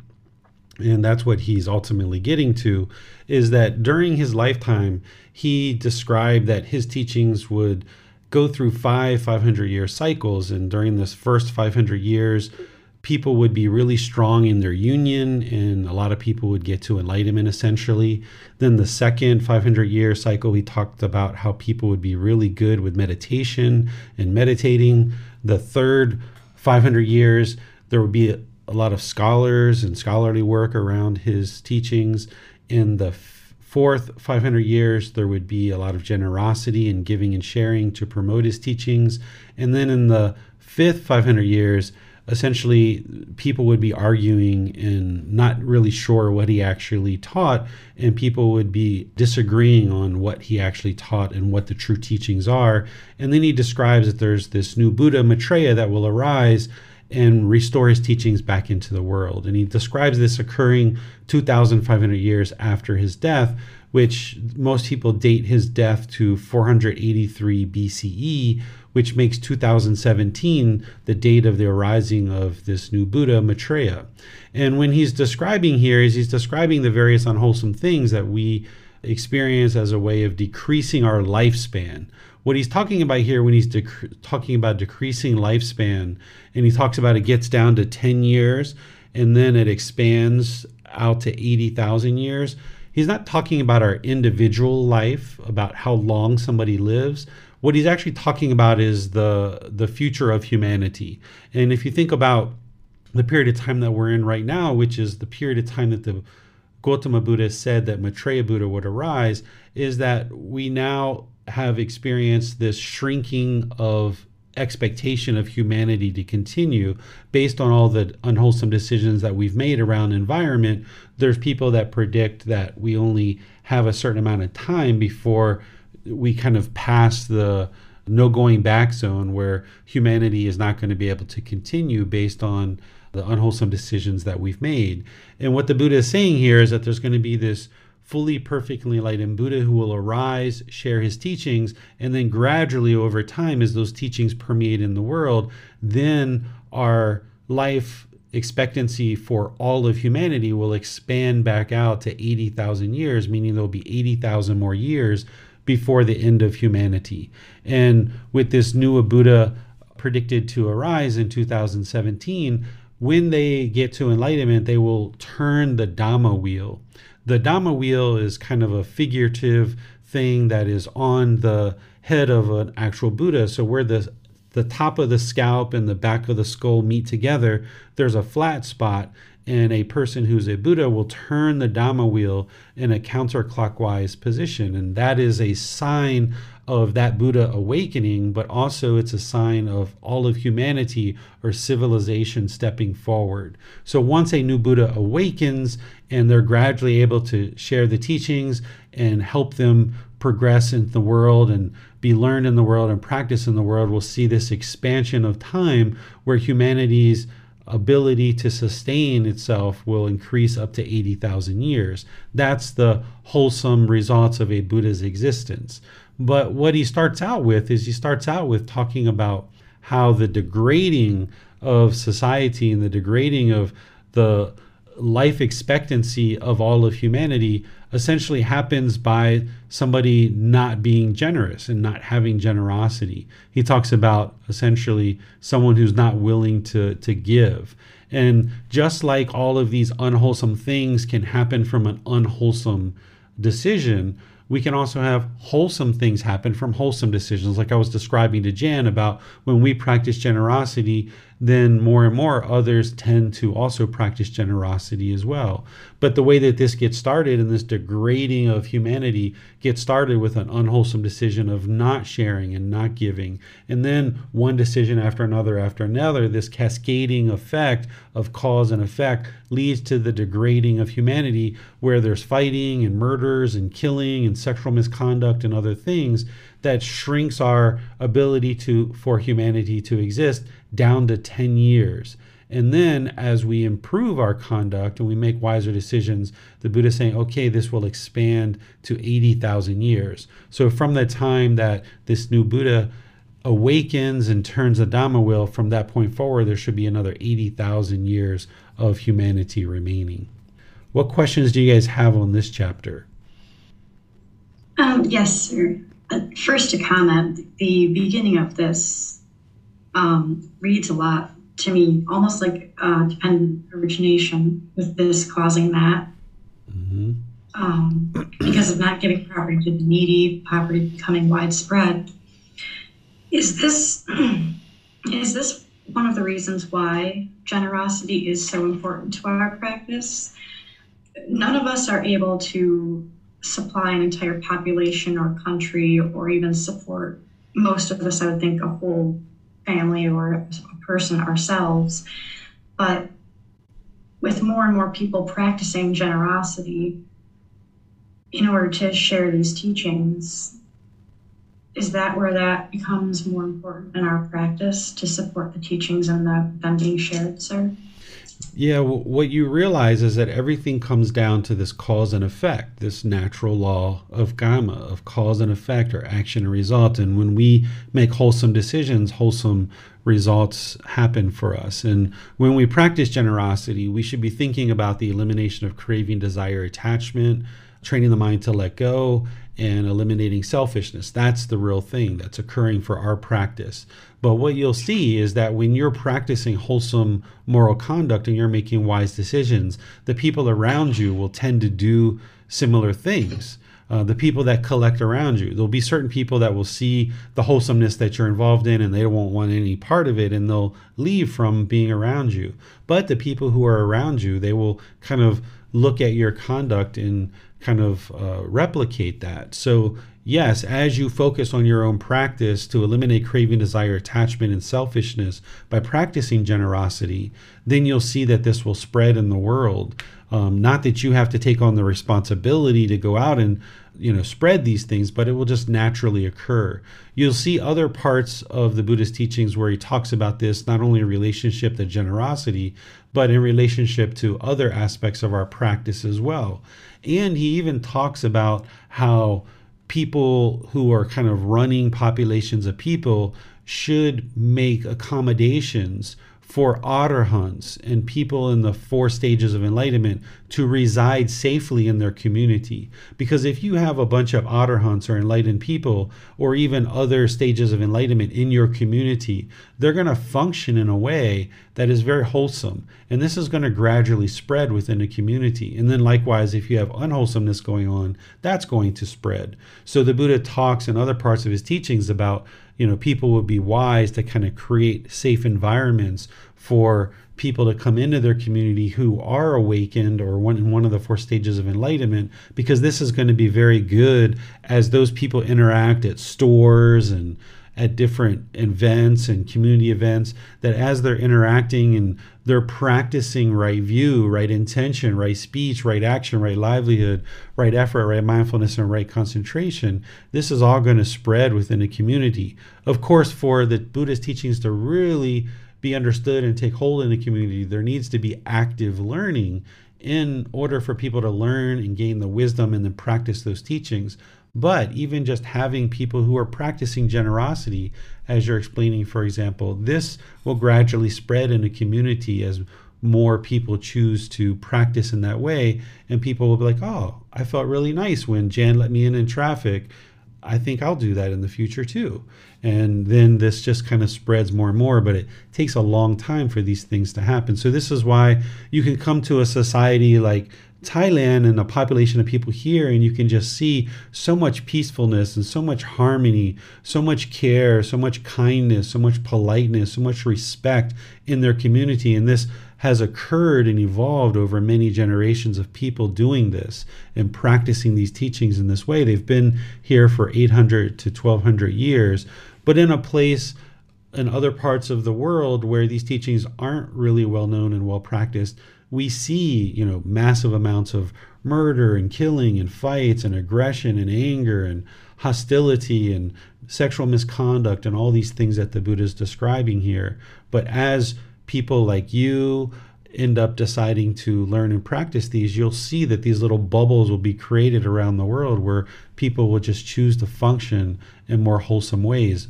Again, we shouldn't take the responsibility of that occurring, but what the Buddha is explaining here as part of what you can understand is that just will occur as a part of the natural laws of existence. And the natural law of Karma is that as you practice in certain ways, that's what people are going to practice around you. Thank you, sir. You're welcome. It does not appear we have any other questions at this time, sir. All right, so we'll go to chapter 59. Yes, sir. Let's go to Rick to read chapter 59, please, sir. Okay. Become unrighteous. Monks, when kings are unrighteous, the royal subordinates or vassals become unrighteous. When the royal subordinates or vassals are unrighteous, Brahmins and householders become unrighteous. When Brahmins and householders are unrighteous, the people of the towns and countryside become unrighteous. When the people of the towns and countryside are unrighteous, the sun and moon proceed off course. When the sun and moon proceed off course, the constellations and the stars proceed off course. When the constellations and the stars proceed off course, day and night proceed off course. When day and night proceed off course, the months and weeks proceed off course. When the months and weeks proceed off course, the season and years proceed off course. When the seasons and years proceed off course, the winds blow off course and at random. When the winds blow off course and at random, the deities become upset. When the deities are upset, sufficient rain does not fall. When sufficient rain does not fall, the crops ripen irregularly. When people eat crops that ripen irregularly, they become short-lived, ugly, weak, and sickly. Then the Tathagata explained in the above in detail with the opposite causes, with the opposite results. Monks, when kings are righteous, the royal subordinates or vassals become righteous. When sufficient rain falls, the crops open in ripe season. They ripen in season. When people eat crops that ripen in season, they become long-lived, beautiful, strong, and healthy. All right. Thank you, Rick. So here, as the Buddha explains things in the common way that Miranda was pointing to, is it's this cause and effect, this action and result. Everything that we experience is a result of our decisions. So right now we might say that, yes, this is what's actually occurring. We have a lot of bodily sickness in our human population. And the Buddha is explaining that if our leaders, here he's talking about kings, right? But if we look at our leaders, our community leaders, our politicians are unrighteous, then the people around them are going to also be unrighteous. And when they're unrighteous, then we see that Brahmin householders become unrighteous and so forth and so on. So it's this cascading effect down to the unwholesome, kind of chasing each other down to the pits of unwholesomeness. But then also, if we function in wholesome ways, then we can all choose and aspire to improve our conduct to function in wholesome ways. That's what he's essentially talking about here, is this cause and effect relationship and showing you how this occurs. And you can see this as the truth if you look at the world around you and not think about kings and subordinates, but think about leaders in a community and how these things occur. What questions do you guys have on this chapter? Yes, sir. Rick has his hand raised. Let's go to him for his question. Yes, thank you, Teacher David, and thank you, everybody. I was just wondering, because I wasn't quite sure I understood this, but the first part talks about the various people of the earth becoming unrighteous, and then it switches to the sun and the moon and the constellation, the stars, day and night, and things like that. And I was just wondering how does that relate to things that are happening today, such as climate change or anything? I wasn't sure what the implications were of this text. Yeah, that's exactly correct, is that if you look at the planetary movements and the stars and things, all of these things are being modified, and the Buddha is saying that this is because of our conduct and the way that we function, that these things are happening. Because if you look at climate change, this is a direct result of decisions that we're making. When we lack wisdom, we make unwise decisions, and then based on those craving, anger, and ignorance, or unknowing of true reality, there's certain results in the world. We oftentimes see things like planets and stars as, not changing and being fixed, and that our decisions here on Earth wouldn't affect other things. But what we're learning through science is that that's not the case, that our decisions here on Earth are absolutely affecting our environment. And when we affect that environment, then the food that we eat isn't as healthy, and then we experience more bodily sickness. So it's this continuous decisions that are unwise lead to unwholesome results. Decisions that are wise lead to wholesome results. And by gaining wisdom, we can then make wise choices that lead to more wholesome results. And that's where the Buddha is saying that, okay, if we eat food that is healthy based on decisions that we make, then we can have a longer life, be more beautiful, strong, and healthy. Thank you, Teacher David. You're welcome. Sir Donnie has his hand raised. Let's go to him for his question, please. Thank you, Miranda. Teacher, just please to check, may I know what the Buddha meant by the deities become a saint? I mean, who is he referring to, the deities? Yeah, that caught my attention when I saw this the first time too, is that the Buddha, at least in the text that we have, mentions these deities a few times. I've seen him mention them, but he never teaches to worship these deities, right? We might even think of them as potentially the heavenly beings, or, he talks about Saka, the ruler of heavenly beings and things like this. I'm not sure if that's what he's referring to. There's definitely no worship of these deities, but he's attributing the change of rainfall and weather patterns to these beings. I don't have any further information other than what you see here of what those deities are and how this occurs. But it might just be what we might think of as heavenly beings, or even God could be, typically when he's referring to God, he's using Brahma as referring to God. But I really don't know, Donnie, what he's referring to here, because there's no point in his teachings where he details out, at least that I've seen, about any deities. And there's certainly no worship of these deities in any way. Thank you, teacher. You're welcome. It does not appear there are any other questions at this time, sir. All right, so the last chapter for today, chapter 60. Yes. Sorry, sir. Yes, let's go to Donnie to read chapter 60, please. Thank you, Miranda. Reasons for depopulation. Master Gautama, I have heard older Brahmins who are aged, burdened with years, teachers of teachers saying, in the past, this world was so thickly populated, one would think there was no space between people. The villages, towns, and capital cities were so close that roosters could fly between them. Why is it, Master Gautama, that at present the number of people has declined, the population is seen, and villages, towns, cities, and districts have vanished? At present, Brahmin, people are excited by unwholesome lust and overcome by unrighteous greed, affected by wrong, harmful teachings. As a result, they take up weapons and slay one another, hence many people die. This is a reason why at present the number of people has declined, the population is seen, and villages, towns, cities, and districts have vanished. Again, at present, people are excited by unwholesome lust, overcome by unrighteous greed, affected by wrong, harmful teachings. When this happens, sufficient rain does not fall. As a result, there's a famine, scarcity of grain, crops become spoiled and turn to straw, hence many people die. There is another reason why at present the number of people has declined. The population is seen, and villages, towns, cities, and districts have vanished.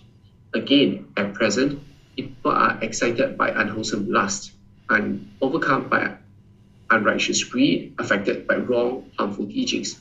When this happens, the Yakahas, indigenous ethnic group from the Indian subcontinent, release wild spirits.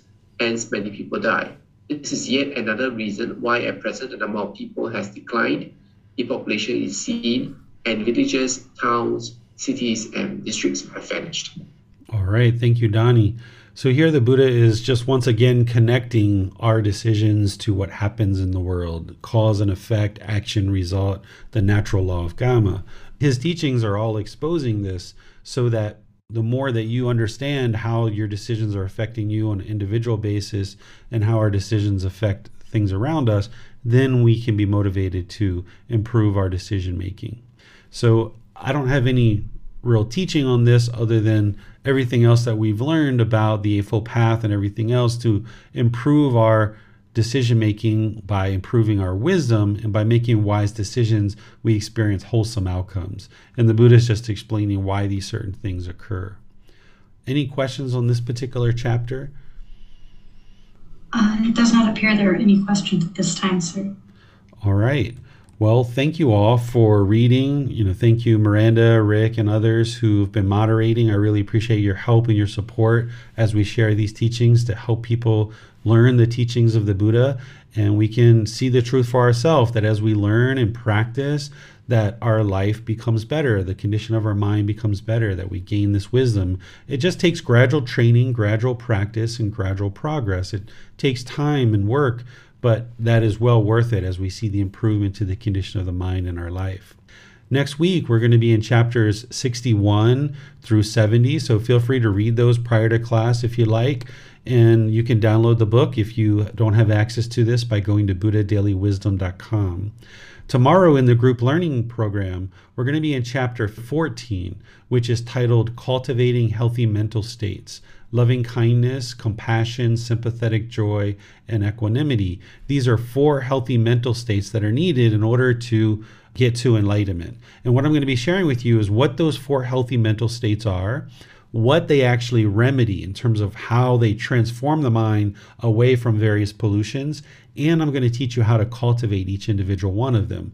Essentially, what some people describe the Buddha as is like a doctor, where he's prescribing certain medicines, that you have this certain problem of jealousy. Well, what's the antidote to that? Or you have this problem of anger. How do you fix that? Or you have this problem of worry and anxiety. Well, what's the prescription of how to fix that? These 4 healthy mental states are part of that prescription that the Buddha provides as this medical doctor, for example, as a way to remedy and transform the mind away from these unwholesome mental states that you might experience, or these unwholesome feelings, and helping you to cultivate these healthy mental states will ensure that you no longer experience those unwholesome feelings that may be arising currently. So you're welcome to join for tomorrow's class in the group learning program. And then on Wednesday, we're going to be doing a loving kindness meditation session together, so you're welcome to join for that as well. So I'll see you either next Saturday, perhaps Sunday or Wednesday, maybe all of these days. In the meantime, have a very lovely and wonderful rest of your day. We'll see you in a future class. Sawadee khap. Thank you for listening to this podcast.